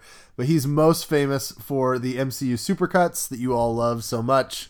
Road to Infinity War, Road to Civil War, those kinds of things. Charles, I think the first thing people be interested in is kind of how'd you get into doing the supercuts, and how, you know, like what was the source of that, and then what's it been like to see how people have responded to it over the years? So I basically got started back in college. I majored in video production. Starting out, we did a lot of short films. At first, I thought I was getting pretty good at it. Then I just got so burned out with the production process. And I just gravitated to just sitting in front of the computer and just editing. That's what I enjoyed the most out of the whole process in filmmaking, quote unquote. And on top of that, I love the Marvel movies, obviously. It wasn't a certain point until I saw there was this guy on YouTube by the name of Stephen Thomas. He did a lot of retrospective videos, basically what I do, but he did them for other films. He did them for Rocky, for Star Wars, Jurassic Park, and his most famous one was a Dark Knight sort of trilogy retrospective. And I remember watching that and thinking, I think I should start doing that for the MCU. This is back in like 2013. So yeah, that's it. Yeah. You've gotten, acknowledged at kind of a lot of levels. I mean, there have been a lot of famous people now that have talked about your supercuts. Does that still amaze you when you look back at it? Oh yeah, it's pretty crazy. I mean, the last thing you'd expect is like someone from Marvel to actually notice it. Especially coming from me, I'm like I live I live in the other side of the world. We have nothing here. I mean, we're like the farthest thing from Hollywood, and then you see someone on Twitter like say, "Oh wow, this is pretty cool," and you find out it's Andy Park from Marvel. So it's pretty crazy. And you got to do something that was, your most recent video that came out the day that we're recording this. Yes, from Chris. Dude, he was so nice. Pretty cool, yeah. What are you doing for him? No, I did his recent stunt reel. He did Chris Brewster's stunt reel for the Brewski. Yeah. Yes. Nice. Such a cool guy. Such a cool guy. That's going to be a public facing thing? It's public. It went public today. You should write an article about it, Adam. Ooh, I might. And I didn't even know he was Guy Ritchie's stunt double in Iron Man 3 until I edited that. I didn't either. I didn't know he was in Iron Man 3. Yeah. I saw that and I assumed. Well, it's funny because doing that stunt reel, like, so did he go through and like tell you like this was me? So that. No, yeah, I had to ask him what he wanted to see in the stunt reel. He gave me a list of specific scenes he'd like to see. And I think those were scenes he was actually in. Yeah. But he gave me a master list of stuff he wanted to see. Go ahead and break down for just a sec, like, what's the process of doing these? Like, do you just watch, Like, if you're doing The Road to Civil War, like, did you just watch the movies over and over and over again? Like, how do you put stuff where you want it? Do you sketch it out? Like, how's it work? Well, for the road to Civil War, I mean, I sort of had the blueprint of how I wanted it to be like. I think the most crucial here when I'm trying to do a supercut is figure out what kind of music I want. I think that's always key, and I think that's where without good music, it's hard for me to crack how the video is gonna look like. I think this is where my experience as a musician comes in. Like I have experience arranging tracks and sort of building music around pre-written songs or guitar riffs or melodies. So basically that's how I usually start a supercut is through music. You know, I always think of what scene could I use to like open this really strongly? Or what is there a particular quote from a particular movie that, you know, I think could make a good opening. But yeah, so basically it all starts for the music choice. That's interesting. I've heard like Edgar Wright talk about Baby Driver, and that I think that's kind of how he put together a lot of scenes in that movie too. Like the music shaped what he was doing as a director. Yeah. I think it's the same for me. Like I rarely like work on something without any music first. And I think I spend a lot of time just like surfing through YouTube, what kind of good tracks to use and stuff. Yeah. I mean, do you know kind of what your next? I mean, are you looking for music? I mean, I have a recommendation for if you want a track. I mean, Eminem try does that, man. What's it? Well, I don't know what it is. It's like knock knock, let the devil in. Have you Venom, heard yum that yum, song? get him. Maybe Maybe I this don't will think be a that. musical episode. Can you maybe use that track for a supercut? Like maybe the in-game supercut would be a good fit, right? I should probably check that out first. Okay, I'll probably link check it that to out it. It's a first. very good song. I think it won a Grammy. Okay. Yeah, okay. It probably sounds amazing. Yeah, I'm sure. Yes. Okay. Charles, I know you've been doing this a while. You've built up a fan following. We asked what people wanted for our 100th episode, and the first thing that we heard from like 3 people was like immediately, "Oh, we want to hear from Charles. Like we want to hear his voice." Yeah. Have you thought about trying to become a professional like film editor? Like, is that something you would want to do, or are you kind of enjoying the different gigs you got now? I enjoy where I'm at right now. Like it fits my current, you know, sort of lifestyle. Like what I do, my schedule. But I wouldn't be totally opposed to like working on an actual film. That'd be a cool gig. I mean, but a lot of your fans probably. I mean, I don't know. I see you talk about it on Facebook, but not on Twitter as much. Like Right. your gig outside of the MCU that you do. Oh yeah. Like my actual gigging life, like music and stuff. Yeah. That you're a drummer. You're a drummer, yeah. Yeah. Like, I don't think like the Twitter knows like what I do like outside of MCU Exchange or Okay. MND. Yeah, I don't think they know. Are you I trying to think they'd be keep it a surprised. secret? Should I? No, not really. It's fine. I mean, it's just that I mean, okay, there's like MCU film Twitter, and then there's our Philippine music Twitter. I've been absent from that part of Twitter. I'm not really a part of the indie Philippine music Twitter. I'm really more a part of the US film Twitter part. Yeah, that's really more my space. I heard there's a guy in like Iowa that downloaded your album. No, yeah, I remember that. Yeah. You mean Adam? Are you talking about Yeah. Adam? Wait, me? Oh, I've you totally download- listened to you on Spotify. Oh, maybe yeah, it was yeah, Caleb. yeah. Now that you mention it, yeah, I've listened to him before. yeah. Oh, It's pretty cool. Yeah, I mean, it's cool that you guys like managed to hear the stuff I do. All right. Speaking of all the things you do, we definitely want to give you a chance to just tell people all the different stuff that's up. So, I mean, we know you do your editor. What are you called now? The editor in chief over at MCU Exchange. Is that right? Right. So you do that. Give us the name of your band if you want. Like, just where can people find all your stuff? Well, you got the obvious stuff with you guys, Marvel News Desk at MCU Exchange.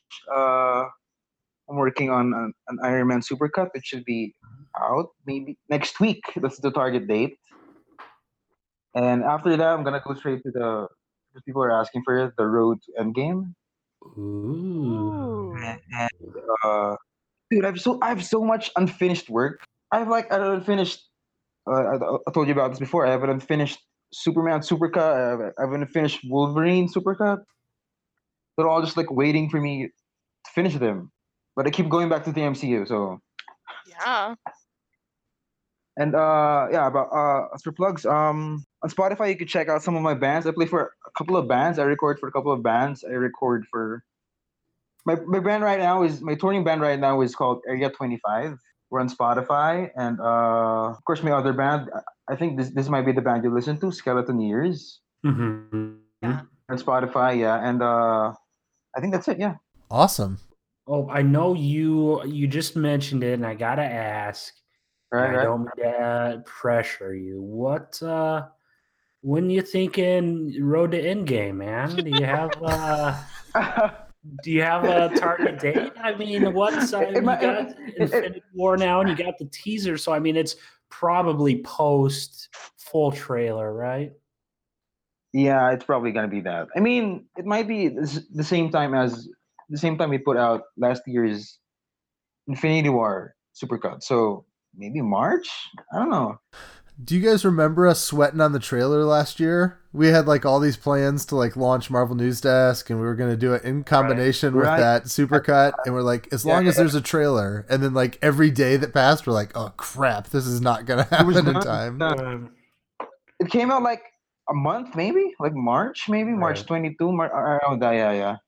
It's gonna be interesting how that Supercut's gonna shape out because I don't think they're gonna release anything substantial from Endgame. Right. No. So I think all we're gonna get is like shots of Cap crying or stuff like that. Like people moping in the Avengers house in the Avengers base. I think that sounds like an awesome supercut. Just like the incredibly sad. Yeah, I mentioned to Adam like a few weeks ago. It might be just like a eulogy to the whole thing. Yeah. It's not gonna be plot related or anything. It's just gonna be just them crying and stuff. I mean, that's essentially what Endgame's gonna shape up to be, right? I mean, the MCU, as we know it now, that's essentially over with Endgame, right? Or am I wrong? It's just gonna be one big cry fest. Right. I'm just imagining, you talked about music. I'm just hearing it now like, everybody hurts. Yeah. Super Bowl news. Yeah. Oh. Yeah. What's one more question outside of Supercuts? We get through Right, Captain right. Marvel, we get through Endgame. What are you looking forward to most? What do you want to happen as we get into Phase 4? What I'm looking forward to the most right now is definitely the Disney Plus series. Like I'm dying to see how that's gonna shape out. Like you guys just mentioned on Slack that they got a new writer, they got a showrunner for Vision and Scarlet Witch, and like you guys said, it might go the traditional TV writers room route, Mm-hmm. which I find so interesting under Kevin Feige, because I was sort of expecting him to go like full prestige, like two people handling the whole thing, but it looks like it might go might have a writer's room for it. So that Right. I'm looking forward to that. Looking forward to how that's gonna look like. Yeah, I think it's going to be a weird shift because, like we've talked about the movies, I'm not super excited about 2020. Like Black Widow and Eternals, I don't think it'll be bad, but those aren't two properties I've been super excited about. And so it might be a weird thing where the Disney Plus stuff is what I'm more excited about than the movie stuff. So I hope the Eternals ends up being okay at the least. all right, Charles, thanks for being with us, man. We really appreciate it, and hopefully we'll see you again. Thanks for having me. Yeah, maybe we'll bring you on when the we'll also try to bring you on when the Endgame we could probably bring you on when the Endgame Supercut comes out. You can talk a little bit about that process. Okay, yeah, sure. Yeah. Okay. All right, man. Thanks. Sounds Take care. It's time for us to look at Punisher. Officially, the embargo has lifted. Punisher releases this Friday, the 18th. On Netflix as per usual at midnight Pacific time, and we wanted to give you guys our review of it. If you want to see a more thorough review, I believe Rhiannon did that for us, and that's up on the YouTube channel, should be by the time this releases. But we're going to talk about it as a group. I think we're all in different places. Have you guys both seen it? Yeah, I finished the whole season. I've only done 2 episodes, so we're definitely keeping this spoiler free for my sake. Also, we wouldn't want to spoil you for something that hasn't released yet, so we will talk generically about this season.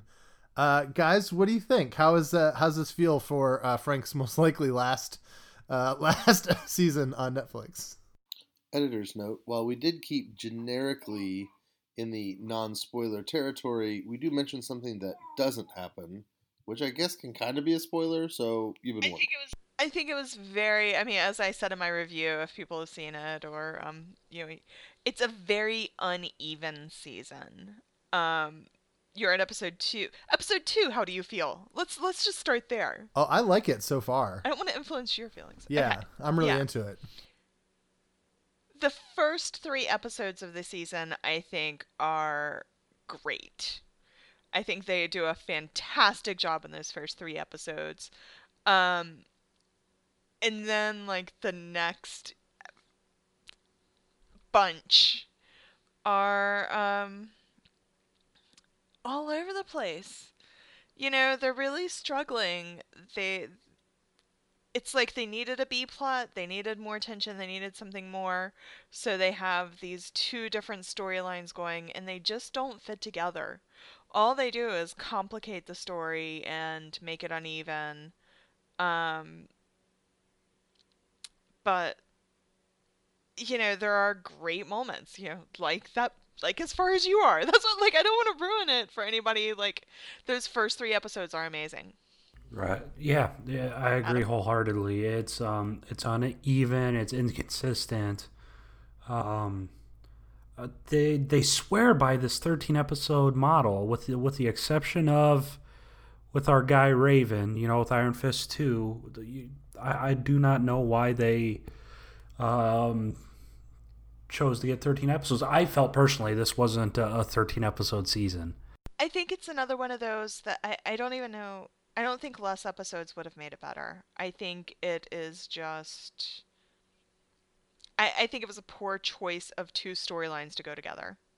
It's fundamentally broken. Is that what you're saying? Okay. So from the preview, and stuff that they've put out, there is the storyline with the religious fundamentalists of some sort, and there's the storyline with Jigsaw.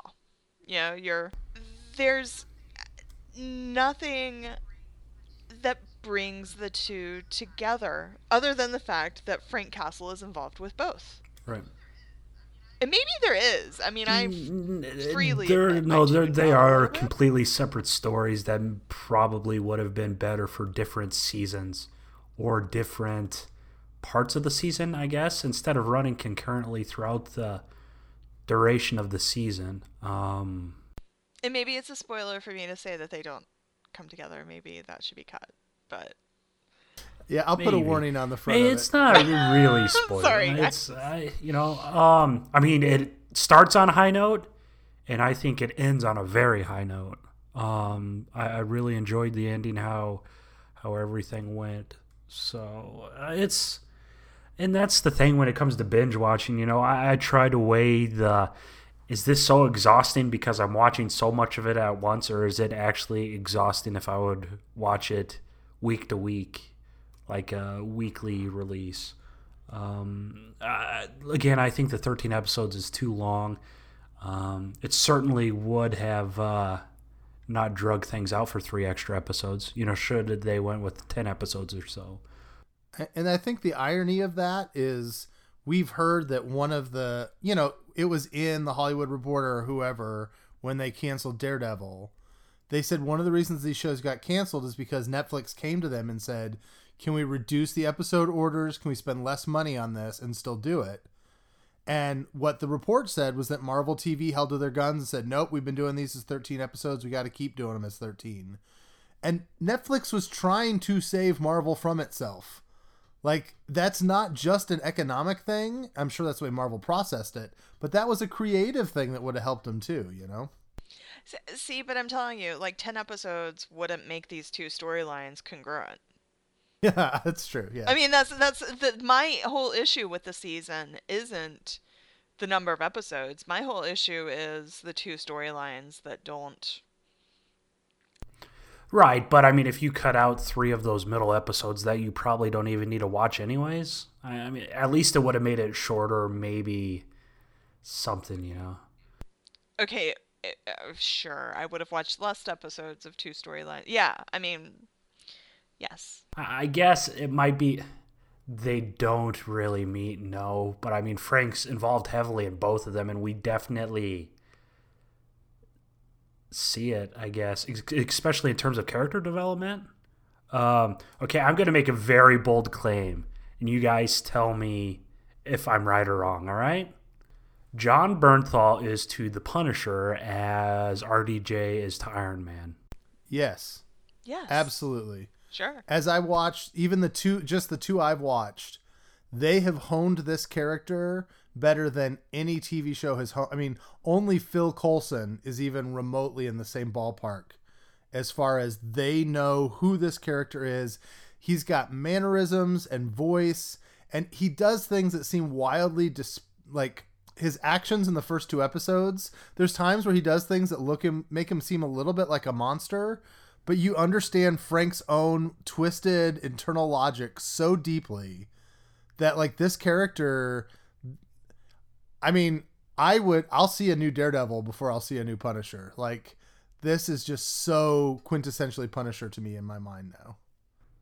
Right. I mean, watching that, I'm like, I really can't picture anything as Punisher. The end of the season, I'm like, this is exactly what I would guess as a Punisher. And disclaimer, I haven't even read the Garth Ennis Max run or anything like that, so I'm not a huge Punisher fan. It's just, this is essentially what I guess I would have expected from the Punisher.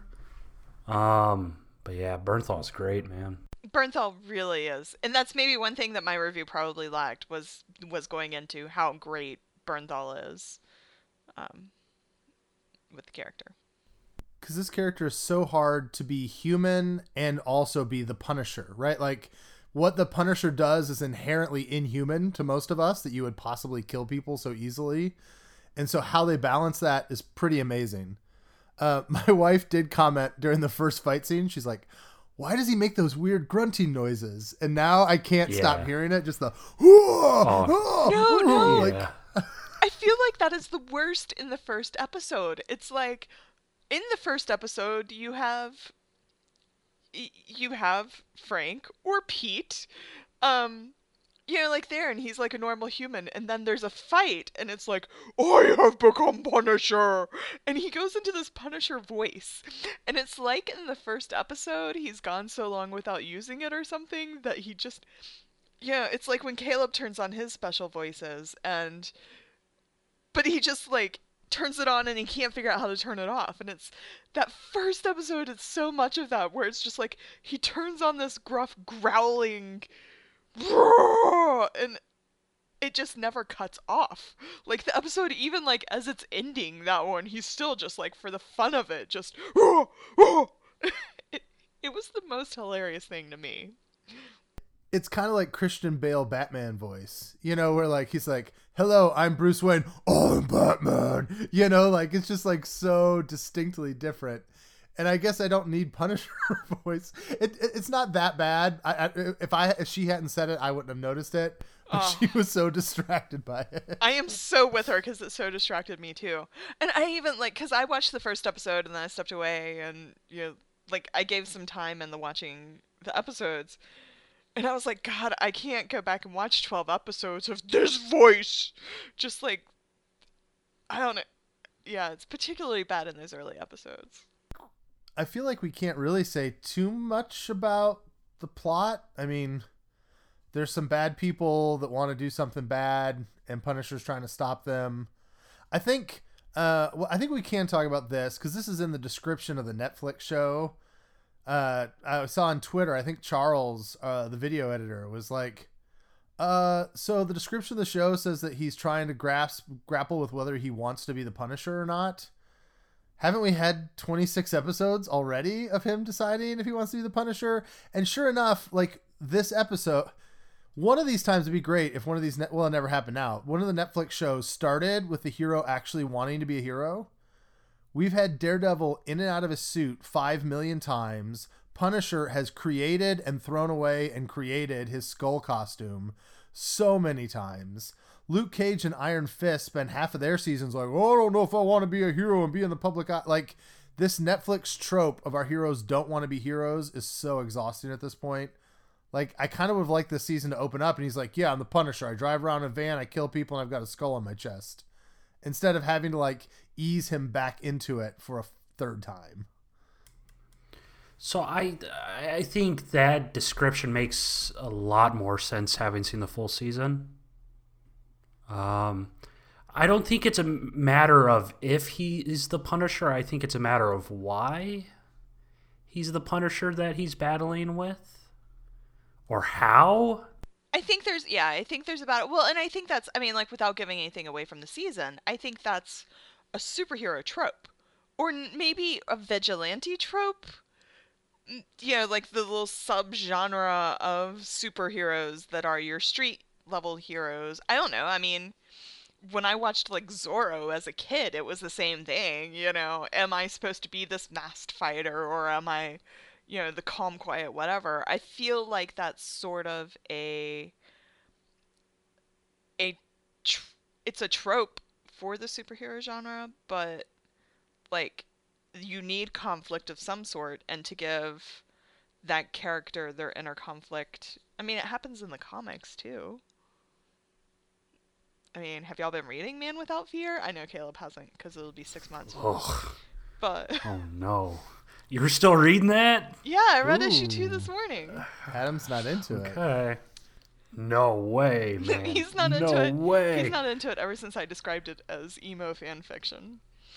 It's perfect. It's like they took the book from Tumblr. I'm pretty sure the whole creative team's from Tumblr. Yeah, but I read all that emo fanfic, so, you know.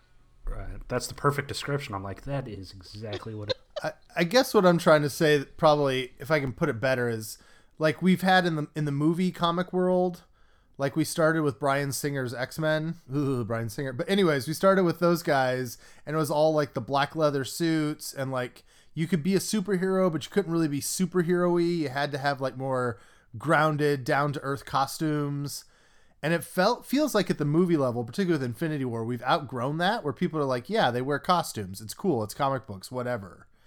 And Netflix is still in this like weird 2005 place where they just feel like they're embarrassed to put their characters in costumes. Like Iron Fist never got there. Luke Cage and Jessica Jones is kind of okay. Daredevil, season 3, we never got back to it, you know. But Daredevil had a whole season in the costume. Yeah. A whole 1 season. out of 3? Well, yeah. See, I don't know. I mean, would like to see them in their costumes. I'm kind of, I don't know, I'm a comic book guy. It doesn't bother me. The description bothered me because it made it seem like the whole season was about him deciding if he was going to be the Punisher, which I think is inaccurate. I think there is a subplot at one point where he questions his role as the Punisher, but I don't think the whole season is about that. And I think it's a very bad description because you have had, I mean, that's one of the things that's great about the Punisher is while he doubts many things, he doesn't usually doubt that he should kill people. I mean, from day one, our intro to him in Daredevil was him killing a bunch of people because he knew that was what had to be done. You know, throughout all of season 1 of The Punisher, he was like, this is what I do. You know, you can't do it, so I'll do it. That's one thing about the Punisher is that he's always certain who he is. So seeing that description of the series really did bother me. Also, they do tweak with his origin story yet a little bit more in season 3. Ugh. I'm not excited about that. Like, I really, at this point, I'm not sure if the guy got shot in the head, which I feel was a major part of his creation story in Daredevil. Yeah. Let's talk, I guess one other thing we can talk about, let's talk a little bit about the action. I have not seen a ton of action scenes. I've kind of seen 2, 1 per episode. I've been really happy with them. I feel like they're very good, intense. They have that brutality and the like, oh, moments that you kind of want to have, I guess, in a Punisher show. Any thoughts on just what you saw as far as action, fights, all that kind of stuff? There's a few really good ones at the end. There's some that made me feel like I was watching a modern day gunslinger western type show. Just like good shootouts, like calling people out in the street, shootouts type thing. And I think that's a good thing to mention as far as tone. I mean, this is appropriate for this kind of review. There's a different tone to the season. I mean, for what I've seen, it's a little more like No Country for Old Men than it is like Enemy of the State or like the CIA thriller, right? Like it does have kind of like a neo-Western feel to it. For now. Yeah. Okay, well, early on. Remember, we said inconsistent. I'm telling you, man, that place where you are, those first couple of episodes, if they had taken just Pete Castiglione in Midwestern America and made this a show about him struggling with being a veteran and, you know, but being the defender of people that can't shoot their enemies in the head, and made it a show on FX that had nothing to do with Marvel, that still would have been an awesome show. Like, there's an awesome original character there, but he's the Punisher, and they had to move those story arcs together, and the show changes. Yeah, I mean, they're not really fight scenes or stunts, well, that's what I was about to say. You know, I was thinking that too. They're not. It's like, it's not getting a stunts Emmy. It's not. There's one gunfight that is so unique. It's a sequence. It's not a one take. Spoiler alert. It's not a one take by any means. But I don't want to say. Obviously, it's not better than the Daredevil 3 prison one take. But I mean, it's kind of sort of a minor league team to that of sorts. It's kind of adjacent to that. I have no idea what you're talking about, but sure. What I like about what I've seen is it has that Daredevil thing where people get tired, but people aren't like, you know how in some movies like they punch them once and they're knocked out and they fall down? In this show, they get back up, and like there's this like sense of real time and real effort and real energy, and you can see them fatigue, and you can see Frank like slowly lose his stamina as he fight. Like all of that kind of stuff they've carried over from Daredevil, and I think in a really good way. Definitely. And it's interesting that like in a gunfight where you think like all it is like being somewhere and shooting, but they still have some running around and shooting to get fatigued. And so and I guess and the good thing is if big I big F if there was one show that would get renewed on Netflix, it would probably be Punisher. Absolutely. I've been joking. I've been because you guys know I have friends that are heavily involved in that renewed Daredevil campaign, and I'm like, you guys have to emotionally prepare for them to renew this show, because I wouldn't be surprised.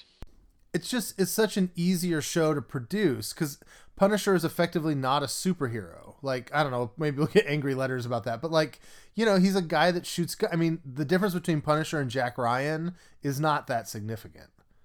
And so it allows them to, it's just an easier thing, I think, to execute than a guy in a red suit with horns swinging around on a billy club fighting ninjas, you know? Yeah, but the only thing that leans me towards they're not getting this renewed is, do we even have a so we're recording this on January 9th. So that's 9 days from the release. Do we have a full trailer? No, it's coming tomorrow. Tomorrow. So, yeah. So 3 days ago it came out. Yeah, so 3 days ago. As you're hearing yes. this. Yeah.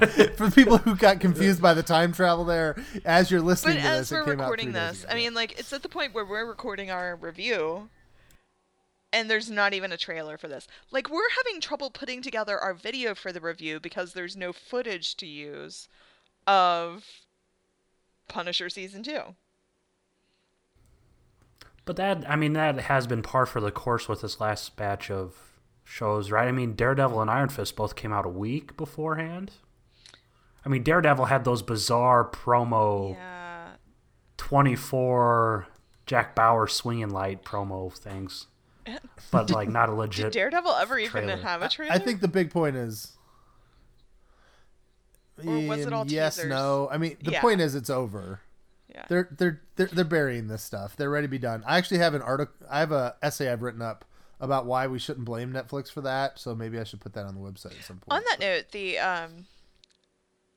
Netflix did, like when I logged in one of the last times because I canceled my account, it came up with Infinity War, like they're pushing things. Infinity War super hard now. Yeah. After that I don't get initial fallout and stuff. I'm seeing it everywhere. I would like to read your Netflix essay, Caleb, because I mean, I might be in the boat of almost Netflix did nothing wrong of sorts. Yeah, I have a whole metaphor. It's like a person that owns a flower shop and they're Netflix, and Disney is the flower supplier. Anyways, maybe we'll drop it. We'll show you. All right, we've got to wrap. What was that, Rhiannon? Sounds like a metaphor that might need some work, but I will give it a chance. Okay. Well, I'll let you see it. All right. We're going to have to wrap this up and move on to our next deal. All right. We are here with Emi Walker. If you are listening to the podcast, you know him best as Gorgon from Marvel's Inhumans. Emi, how's it going? Hey, I'm doing well. How are you doing? I cannot complain. Got through the holidays and kind of on the grind now, you know? Hey, are we all? Right. So first and foremost, I want to touch on a couple of things tonight. Might as well right off the bat, let's talk about Inhumans. Okay, we can do that. It's now been over a year since it's aired, so obviously we don't need to worry about spoilers or anything like that. Do you recall, what was your favorite moment on set? What was the most fun you had while filming the show? What was the kind of the highlight of your time on set as Gorgon? I think I have a lot of highlights from the project. First off, I'd have to just talk about the cast, because the cast for me was hands down the best experience. We're all still friends today. We still keep in contact. I actually was hanging out with Ellen, who played Louise today. The best thing is always, for me, the cast and the friendships that you make on any project that you are on, and especially on this one, because everyone was so talented and just so giving and had such an amazing heart. And second off, I think some of my favorite moments were, you're in Hawaii for 4 months on an island, which is just this paradise, which not a lot of people get to say that they can do. That was another highlight. Just there's many experiences just exploring the islands, and then third, of course, was being able to play a childhood dream of mine of playing a superhero. That's actually the reason why I got into acting in the first place, was after seeing The Matrix, and I was like, I want to do that. And really following in regards to everything that Marvel was doing, just really playing Gorgon, and especially the type of character that was such a huge highlight. Right. So you said, obviously you spent 4 months in Hawaii. There's quite the camaraderie between the cast members. If you had to choose one, you can only choose one, who was by and large, the funniest member on cast? You can't say yourself.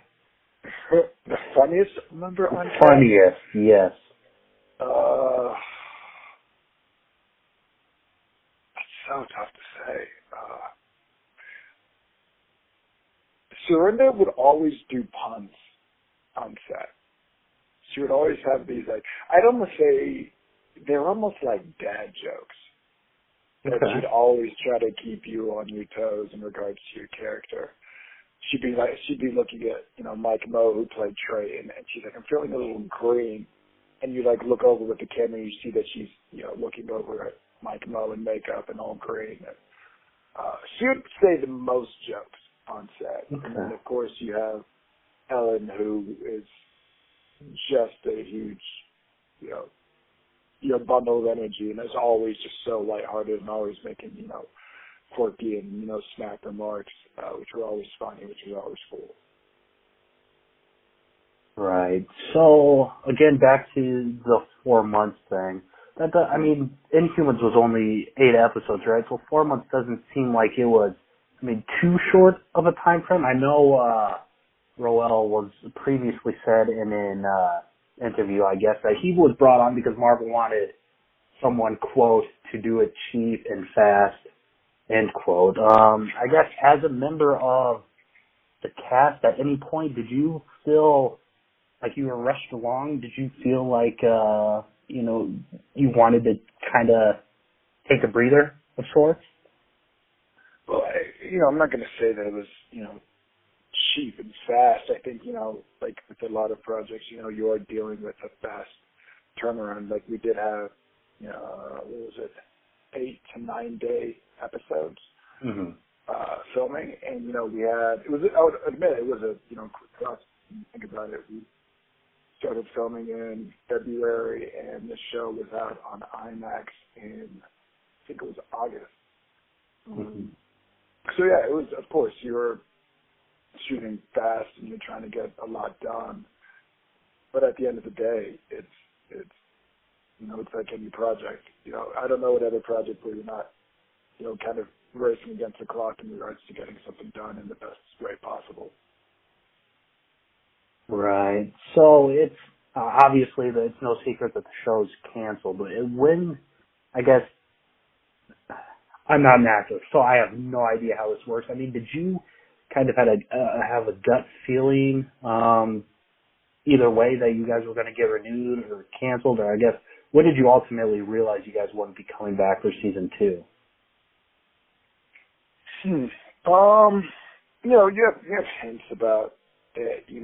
We were, I think with the show, we were facing an uphill battle, especially with stuff, when the trailer came out and, with other, I think it was really tough because we had, I think people before the show was even announced, or around the time that it was announced, a lot of people were upset that it wasn't going to be a movie, right? Or or the fact that people thought we were replacing X-Men, even though we weren't, because there's what you had The Gifted, you had Legion, you had other X-Men style shows, and we weren't trying to replace them at all. That we had a lot of, I'd say, negative press even before anything was even shot. So, going against, the budget and how much we had to put into it, and in regards to even pre-feedback of the show, we knew that we were facing a little bit of an uphill battle. So I knew before the show got canceled that's probably the direction that it was possibly heading. But I think I got the word on the cancellation. I'll be honest, I found out that we were actually canceled. I found out from, at the time, was my friend, because she got like a deadline update saying that Inhumans had been canceled. So I found out through somebody else that we actually officially got canceled. Yeah. Okay. If, obviously, hypothetically speaking, if there were a season 2, I'm not going to say you have to pitch the entire season, but I guess where would you have wanted Gorgon to end up? Because, let's face it, he wasn't the most stable of characters towards the end of season 1, I guess. Where would you have liked to see him end up, I guess? Well, the good thing is, the fans, in regards to the show, and a lot of people, they're actually respectively really nice to my character. The feedback was really cool, and that was a nice thing. When the season 1 ended, my thoughts and the direction that it was going was, it almost felt like a District 9 on TV. That's where I felt and had the feeling where the storyline was going to go, where you had basically these alien type creatures who landed on a planet and had to deal with the society of Earth as they had no home to go home to. So it actually felt more of a District 9. My character, he went through the transition of having the second Terrigenesis. So it seemed like he could have been doing a process with him and Karnak trying to, deal with my transition while at the same time trying to deal with the transition of being unwanted guests on Earth. Right. And, I mean, that ties into kind of what I wanted to talk about next. Obviously, in canon now, Atalan is on Earth, and Inhumans are a huge part of the mythos behind Agents of S.H.I.E.L.D. Had there been, at any point, potential crossover talks? I can't say. I don't want to, because Agents of S.H.I.E.L.D. is, still shooting. I don't want to give anything away. I guess I could say no comment. Okay. So, could you answer whether or not Gorgon is officially done in live action, or is that also a no comment? And anything regarding to the show, because of Agents of S.H.I.E.L.D., that has to be no comment. Right. Okay. Yeah. Fair enough. I mean, you've name dropped so far. You've name dropped The Gifted and Legion, so you are obviously pretty in tune with superhero shows. What's the best superhero movie you've watched in the past year, 12 months? What was the best superhero film you watched in 2018?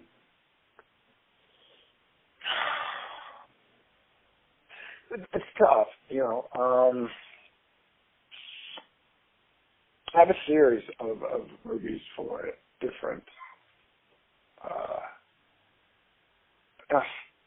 My favorite, I have to say, my favorite one so far is I love Thor Ragnarok. Absolutely love it. I watched that movie on repeat. I think it's changed Marvel in this direction about going more comedic. I love that one. I saw Black Panther in 2018. I like that one as well. It's so funny. I look at Black Panther and I even look at Thor, and they're almost very similar to the storyline of what Inhumans actually was. Very, very similar. But I think my two favorites were, and it came out before I know, was Thor Ragnarok, because I still watch it on repeat, and Black Panther. Okay. You weren't too hot on Infinity War, or that just wasn't not as good as the other two? Oh, shoot. Sorry. Infinity War. No. That's a question. It wasn't a suggestion by any means. It was just a question. Yeah, Infinity War is up there as well. Infinity War, I think the order for me goes Thor Ragnarok is my favorite, then it goes Infinity War, and then Black Panther in that order. Gotcha. So let me ask you this. We're on the topic of Infinity War. Which members of the royal family do you think would have survived the snap? Which members of the royal family would have survived? Yeah. Who got dusted, I should say. You think Gorgon got dusted? The Gorgon absolutely got dusted. Absolutely. He got dusted.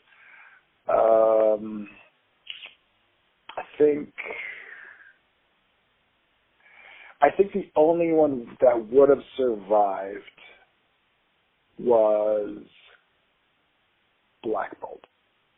Okay. I think Karnak, I'll do comparisons.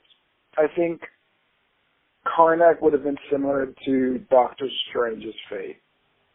I think he would have figured something out and been like, all right, this is the best thing that needs to happen. Gorgon would have suffered the same fate as the Hulk. Mm-hmm. Let's see. Who else? Black Bolt would have survived. I think Black Bolt would have been on the similar range as Thor. I know it's somewhat different, but I think it would have been on the same level, so he would have survived. Who else? There was Medusa. Medusa, She would have been toasted. She would have been toasted. She would have been in the one that was like Scarlet Witch and that one. And I think that Crystal would have been a mystery. You wouldn't have known. Like, you would have seen at the end as fast by, but like, did she survive or did she not? The Maximus would have been tough. He would have been like Loki. He would have like died at the very beginning. Right, and then He would have survived. He would have been that. You got to eat that. You're gone. I'm sorry. Right, and then probably the big furry companion would have suffered kind of a fate and vein of Spider-Man, where it's just heart-wrenching and you don't want to see it, you know? As who? Lockjaw. Lockjaw would have been the Spider-Man of sorts, right? Yeah. And then, yeah. He would have been, I also think he would have been like Groot. You would have seen Lockjaw go out like baby Groot. And just like kind of crying, and the audience would have felt sympathy for him. Right. Oh man, that's my order. Yeah, what a bummer question to end on. That was the last question I had down. That's kind of a downer, but hey, that's how it is. What future projects you working on now? So I take it you're a LA guy, right? I'm an LA guy. Yeah, I live out in LA, and right now I have a stint on a show called Counterpart on Starz that's going on right now. So far, my character's done 3 episodes.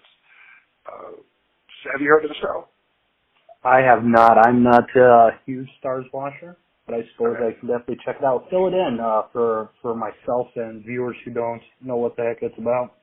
Yeah, Starz. Let's see. Counterpart is with J.K. Simmons. It's basically it takes place in Berlin. And basically, Counterpart, what happens is it's a show that's like a spy espionage type thriller, and basically takes place in Berlin. And then what happened about 30 years ago? I think it was about 30 years ago. Our world got duplicated, and when the world got duplicated, it created your counterpart, meaning your other, in a different, I don't know, I wouldn't say dimension, it's the same world, but just duplicated. And basically this government agency discovered that there was a crossing that goes from one side to the other. And about I think the same 30 years ago, around there, what happens is that there is a big flu that wipes out a large percentage of the other side. And basically the other side believes that our side did it. And they've been sending over basically these sleepers to come over to the other side, replace the other, and kind of wipe them out in this kind of terrorist organization. And my character so far plays is on the other side, and he's like a high-level enigmatic fixer that works for the government agency on the other. Very nice. Yeah, I'm gonna have to check that out. So you're season 2, right? It's a multiple season deal, and you joined the cast in season 2, right? Exactly. I'm season 2 so far. Character's been in episode 5, and the character's been the first. There's been 3 of them, and there's more to come. And then I also did a show on Netflix called On My Block, as well. And then after that, there's a second season 2, but can't give away anything on that as well. Right. Because it hasn't come out yet. Awesome. Well, hey, listen, that is all I have for you now. Thanks for joining us. This is awesome. You were one of the first people we interviewed the first time around, so we're kind of tying it back in with our 100th episode here. So it's a nice little throwback, so thanks for joining us. Also, congrats again on the 100th episode as well. Let's do a real simplified mailbag. We did get some great stuff from Uberku, I think. Let me pull this up. Yeah. Listening to our first episode in all its static glory. Yeah, it was kind of cool that they did that. Uberku did say special request for the 100th episode. Caleb has to do evil Mickey Mouse. So I have to think something about what to say about that. Why would it be so bad to incorporate the Fox actors in MCU? How could that story play out? I would say the main reason that Disney would not take the Fox actors is they're too expensive. We're not paying that kind of money for you, frickin' Jackman. That is what Mickey Mouse would say to that. So there you go. And I got I imagine, one of those like, in. even though they own Fox, there's probably something budgeting, you know, like with the contracts and everything already in place. But yeah, Feige wants his own. He wants his own. Several people are also saying, Rhiannon, that they want this to be a musical episode. I know. So, Adam, do you have any songs that you want to sing for us while I look up this? Do you guys want me to rap Venom by Eminem? I feel like we've done that, but yeah, go ahead. I think we've done that too. We didn't even talk. That wasn't even in the news either. Oh, I'm sorry. I forgot Venom existed again. Go ahead. Talk about that Venom one. 2. Venom 2 written by the 50 Shades of Grey writer. Oh, you're joking. So please tell me that's exactly a lie. No, it's not a lie at all. I think it's 50 Shades Freed. Maybe. Oh, jeez. But she was also, I mean, she was part of the screenwriters for the first one as well. But they do say Carnage is going to be the villain. So I mean, that has excited me too, because I do think Woody Harrelson would be very good as Cletus Cassidy. Without the wig, of course. I think they could do without the wig. Yeah, that wig needs to go. I want to know why our readers think we might be able to sing. Like, have we given or listeners? Sorry, why our listeners like have we broken into music? I feel like I might have sang once, and it should have been a warning that we never ever should have a musical episode. I would think so. Or is it because Adam thought he had never seen a musical? All right, I found the tweets. It was in our personals, not the Marvel News Desk. That's why I was struggling with it. So question 1 from Uberku. What would you three say to yourselves from that pilot episode or even earlier about what we know and what's to come? Could you believe your future self? So like if you told somebody about this, I don't know, about Marvel News Desk or about the MCU, if we went back in time to that first episode, what would you say? And do you think anyone would we believe ourselves if we said it? So I pictured this when we recorded that pilot episode. I think I was sitting in my kitchen in Bloomington, Illinois at the time. And I pictured future Adam popping in and just hurriedly saying, Disney bought Fox, and then popping straight out, leaving my past self, like, probably would have led me to an existential crisis of sorts. I mean, even when we were recording that pilot episode, that wasn't even in the realm of possibility. Right? Yeah. Yeah. Yeah. I mean, I think I was sitting in the floor of a hotel room. And not even like a nice hotel room at the time. Like, I mean, we've recorded podcasts. I've been sitting at 5-star resorts. But I so much about what I've enjoyed has been the surprises. That I still don't know what I think. I would just pop in the room and go, "Don't spend money on Inhumans." And then, you know, that's it. Yeah, I think on the podcast side, like we haven't had too much of this, but like I did have someone that I knew in real life that didn't know I did this, that came up to me one day and was like, "Hey, do you do a podcast? Because I was just listening to this thing today, and I think it was you." I would have never guessed that we would have had broad enough listenership that would have happened. So I got recognized that's at cool. Comic-Con. I know.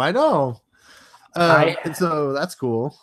I have zero issues. Like, I don't have to worry about that because I will probably won't learn about podcasts for another 3 years, maybe. But I think little stuff too, like the Comic-Cons, the interviewing, you know, like when we got to do interviews like Brewski and some others, and Emmy, you know, like that I don't think I would have thought of when we first did it. You know, and that's what I tried to think. Like, I tried to think if I would go back and give myself advice, like before that first San Diego Comic-Con. And I mean, there was a lot of stuff I didn't know going there, but I still got to go to like the Defenders thing that Netflix had, and like it still turned out great. I don't know that I would spoil myself on any of that. It's crazy even just this podcast has led to. I mean, we've done this for 100 episodes. That's crazy. And I could probably tease this, but we will have our first movie guest on the pod sometime reasonably soon.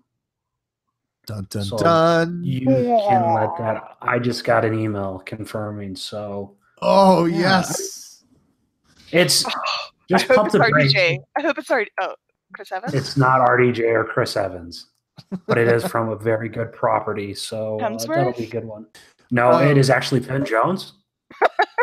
Awesome. Is he going to spin us a new intro? Oh, he's got good taste in vinyl. But it's great. The thing, I mean, podcasting. We sit here and dissect it as much as possible, and I think it's almost made me become a better fan of the properties like comics and stuff. I thought I would get tired of it, but I mean, I still loved Infinity War. I still love comic books and all that stuff. Things can change crazily. I mean, we've seen that with Disney and Fox. Impossible things can happen. I guess we've seen it with the cancellation of Daredevil and Luke Cage. Everything's not for certain. So in this day and age, it's almost as if most theories are totally plausible. I think Agents of S.H.I.E.L.D. season 24 is still I think there are no certainties, but Agents of S.H.I.E.L.D. getting renewed over and over is. If there's one movie thing that surprised me or like entertainment thing, I don't think I would have believed they're making an Eternals movie. Like I didn't believe it when it got announced. That's the one that really, that and Shang-Chi, it just shows me how wild they're going. I just didn't guess that they would go that far into the catalog. So would you go back and tell yourself about James Gunn? I wouldn't believe it. I don't think, and that's the thing. I joked about it in Slack. I joked about it with you guys, and then even then, just weeks before it happened, that still seemed like an impossible. You should have gone back in time and told Adam in the past to tell James Gunn to delete those tweets. Oh, I should. I would have done that in a heartbeat. I would have done whatever I could. Said, James, go. Oh, speaking of which, someone on my Facebook just started. I don't know who the dude is. He started a business that will go through your social profiles and scrub any questionable posts. On my real name, like I have another Twitter that I never update, but I have a program on that just automatically deletes all tweets after 60 days. So just there's nothing old on there. To get back and tell yourself about James Gunn, you'd probably have to explain to yourself that Trump is president. Oh. Which would be, a harder explanation. Sorry, folks. We went slightly political for just a minute. Okay? just some gut reactions there. Sorry. No, I'm not upset with you. There's undoubtedly one or two listeners be like, come on, guys. But yes, that's just visceral response from three. Listen, past Adam, 2018 is kind of like the Wild Wild West, so just breathe slow. All right, let's hit these other questions. Question 2, Rhiannon, which Twitter handle has been your favorite? I have to say Shot of Patron. It's much. I don't love Brooklyn MND to say it. I don't feel like myself with a pseudonym. I don't know. There might be future changes. We'll see. I don't have any ideas. Question 3 was for me. Caleb, if you could do a podcast as a full career, would you? And what other topics would you like to cover? I don't think I'd do it as a full career. Like, I don't know if we've talked about this on the pod. Rhiannon and I have said that we don't totally have an interest in doing this as a job because we like the jobs that we already have. I think that's fair. I don't know that's the case for me. Yeah. And so I don't think I would do it. There are other things that I'd be interested in podcasting about. As you guys maybe know, like I'm a minister as my job. Doing more MCU and spirituality stuff is something I would find interesting. There's some guys that do a podcast called The Gospel According to Marvel that's all like that, like spiritual and theological overtones to Marvel movies. So I'd like to do that a little bit. My other thing is rugby. I just feel like there's not enough American rugby stuff out there. I have always fancied myself that I could be a great color analyst as far as like combining my knowledge of rugby with the American sports interests to like help people migrate over. So I think I would probably do a rugby podcast. I did blog about that back in the day. So one day, maybe like our 200th episode, I can tell you about that one season I played rugby in college. What? Yeah. Wow. This is Yeah. revelations drop. She doesn't like Usual Suspects, and she played rugby. All sorts of things coming out. One season. And then there was a clear moment, spoiler alert, standing on the field and the ball came towards me and I had like had this clear as day like standing on the field where I'm like, I pick up that ball right there. I pick up that ball. All of those women are going to run at me. There's no way for this to end. I'm not fast enough to like run past them or through them or around them or anything. They're going to run at me and somebody's going to hit me and it's going to hurt and I quit. And I just like stood on the field and I was just like, I quit. And like, I remember one of my teammates who's still a friend to this day was just like, pick up the ball, except for the rest. And I was just like, no, I quit. It's like that guy from the Buffalo Bills that quit at halftime this year. Oh, I missed that. Yeah, he went in at halftime and was like, screw it, I'm done. And he just got dressed and went home. Yeah. Oh. All right. And the last question 4 was for you, Adam. I know you answered on Twitter. As a professional writer and fan, do you think Iron Fist can truly come back on Disney Plus? And how would you market it so that people would like it? So there's a lot of stuff in this question.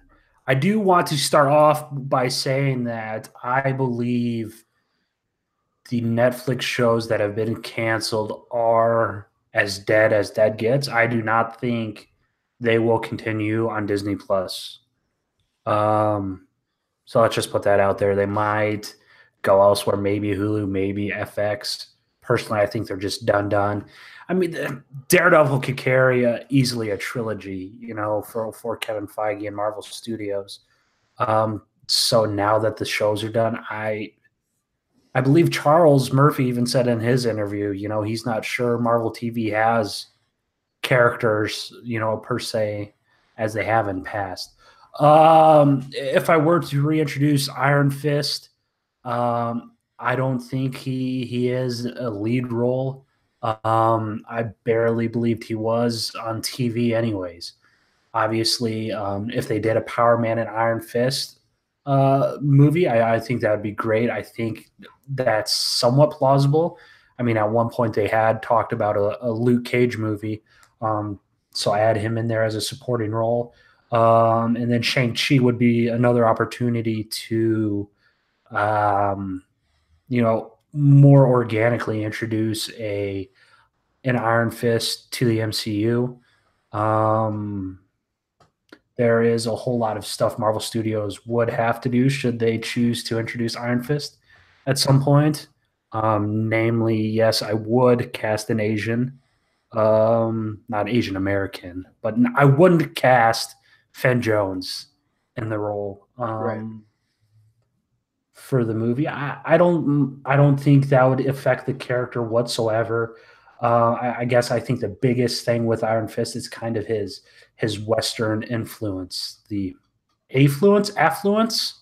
That's a new word, affluenza, right? I think that's a disease, but yeah, I know what you're saying. No, that's influenza. That's the affluenza. There was a court case on it. At the end of the day, if Danny kind of takes who he is for granted, I think that would make for a good story. It doesn't matter, man, woman, white, black, Asian, indigenous, all sorts of that stuff. Yeah, I mean, I would love an Iron Fist movie. Obviously, I just think he's a better supporting character, Shang-Chi, or a Power Man and Iron Fist type setup. I think they could even do like a Marvel Knights, like take some of the characters that they've used in the Marvel Knights stuff and just brand it that way, and it just be a story that maybe starts with Luke Cage and then adds Daredevil or Moon Knight or whatever, and like slowly they just kind of build this like loose team in the city. That'd be interesting. And we've seen a rise in, I shouldn't say a rise, but I mean, Black Mirror does an excellent job of this anthology type stuff. And if we can't get this Tales of Suspense, kaiju type anthology for Disney Plus, where each episode's a different monster, I think that would be a really nice testing ground of sorts, kind of have those act as movie pilots or something of that nature. To test it out, fan reactions and things like that. All right, the last question he has, this will wrap our episode. Question 5 for all of us. Do you think that you will be here for a 200th episode of Marvel News Desk? I mean, as far as I know. I haven't gone for my annual checkup or anything, but... Right. Yeah, I mean, my attitude is we do it because it's fun. Like... If we were going to walk away from it because it didn't make lots of money, we would have walked away from it a long time ago. But we do it because we enjoy it, and I think we enjoy each other. So, yeah, exactly. The only goal, I'm just gonna level with you guys around. The only goal I have in my life currently is to make it to Endgame. I guess there's something we need to know about. Adam Barnhart, not at all. No, I'm just kind of almost becoming agoraphobic because I'm like, oh man, I don't want to, go get hit by a bus and miss Endgame or something. I'm totally buying the first ticket to the first showing I can get, because walking through the mall to the theater for Infinity War about broke me. Right. I mean, like, I was like, la, la, la, like literally sticking my fingers in my ears through the mall. So that was not good. And you guys remind me when those tickets are available to buy, because like I happened to get my Captain Marvel ticket this week. Because somebody not even like in my normal circle of people talking about these things talked about they had their ticket. And I was like, oh crap. Because here, if I don't buy that ticket early, like I'm going to be at another like rinky-dink theater with no reclining chairs. Yeah. Rinky. So you mean like every cinema in the state of Iowa? I was about to say, yeah. Like I'm in Iowa. Exactly. I have like Infinity War, there were 12 people in the theater, I think. So I don't have to worry about it. That's so sad. I mean, I still pre-buy my tickets, but I mean, someone's got to make sure the theaters up here, keep the dust off their barcode scanners for the phones. I guess that's why I do it. So thank you for listening. This is the end of the podcast. All the usual things. We got a Patreon. We got a YouTube channel. Follow us in all those places. Tell your friends about it. Leave us good reviews. Tim Cox logo on Instagram, Tim V Cox, Alvin theme music at the Skull School. Thanks for listening to this. We've had a fun time doing 100. And I don't see any reason we won't probably do 100 more. So thanks for listening to the podcast, and you guys have a great week. We'll see you next week.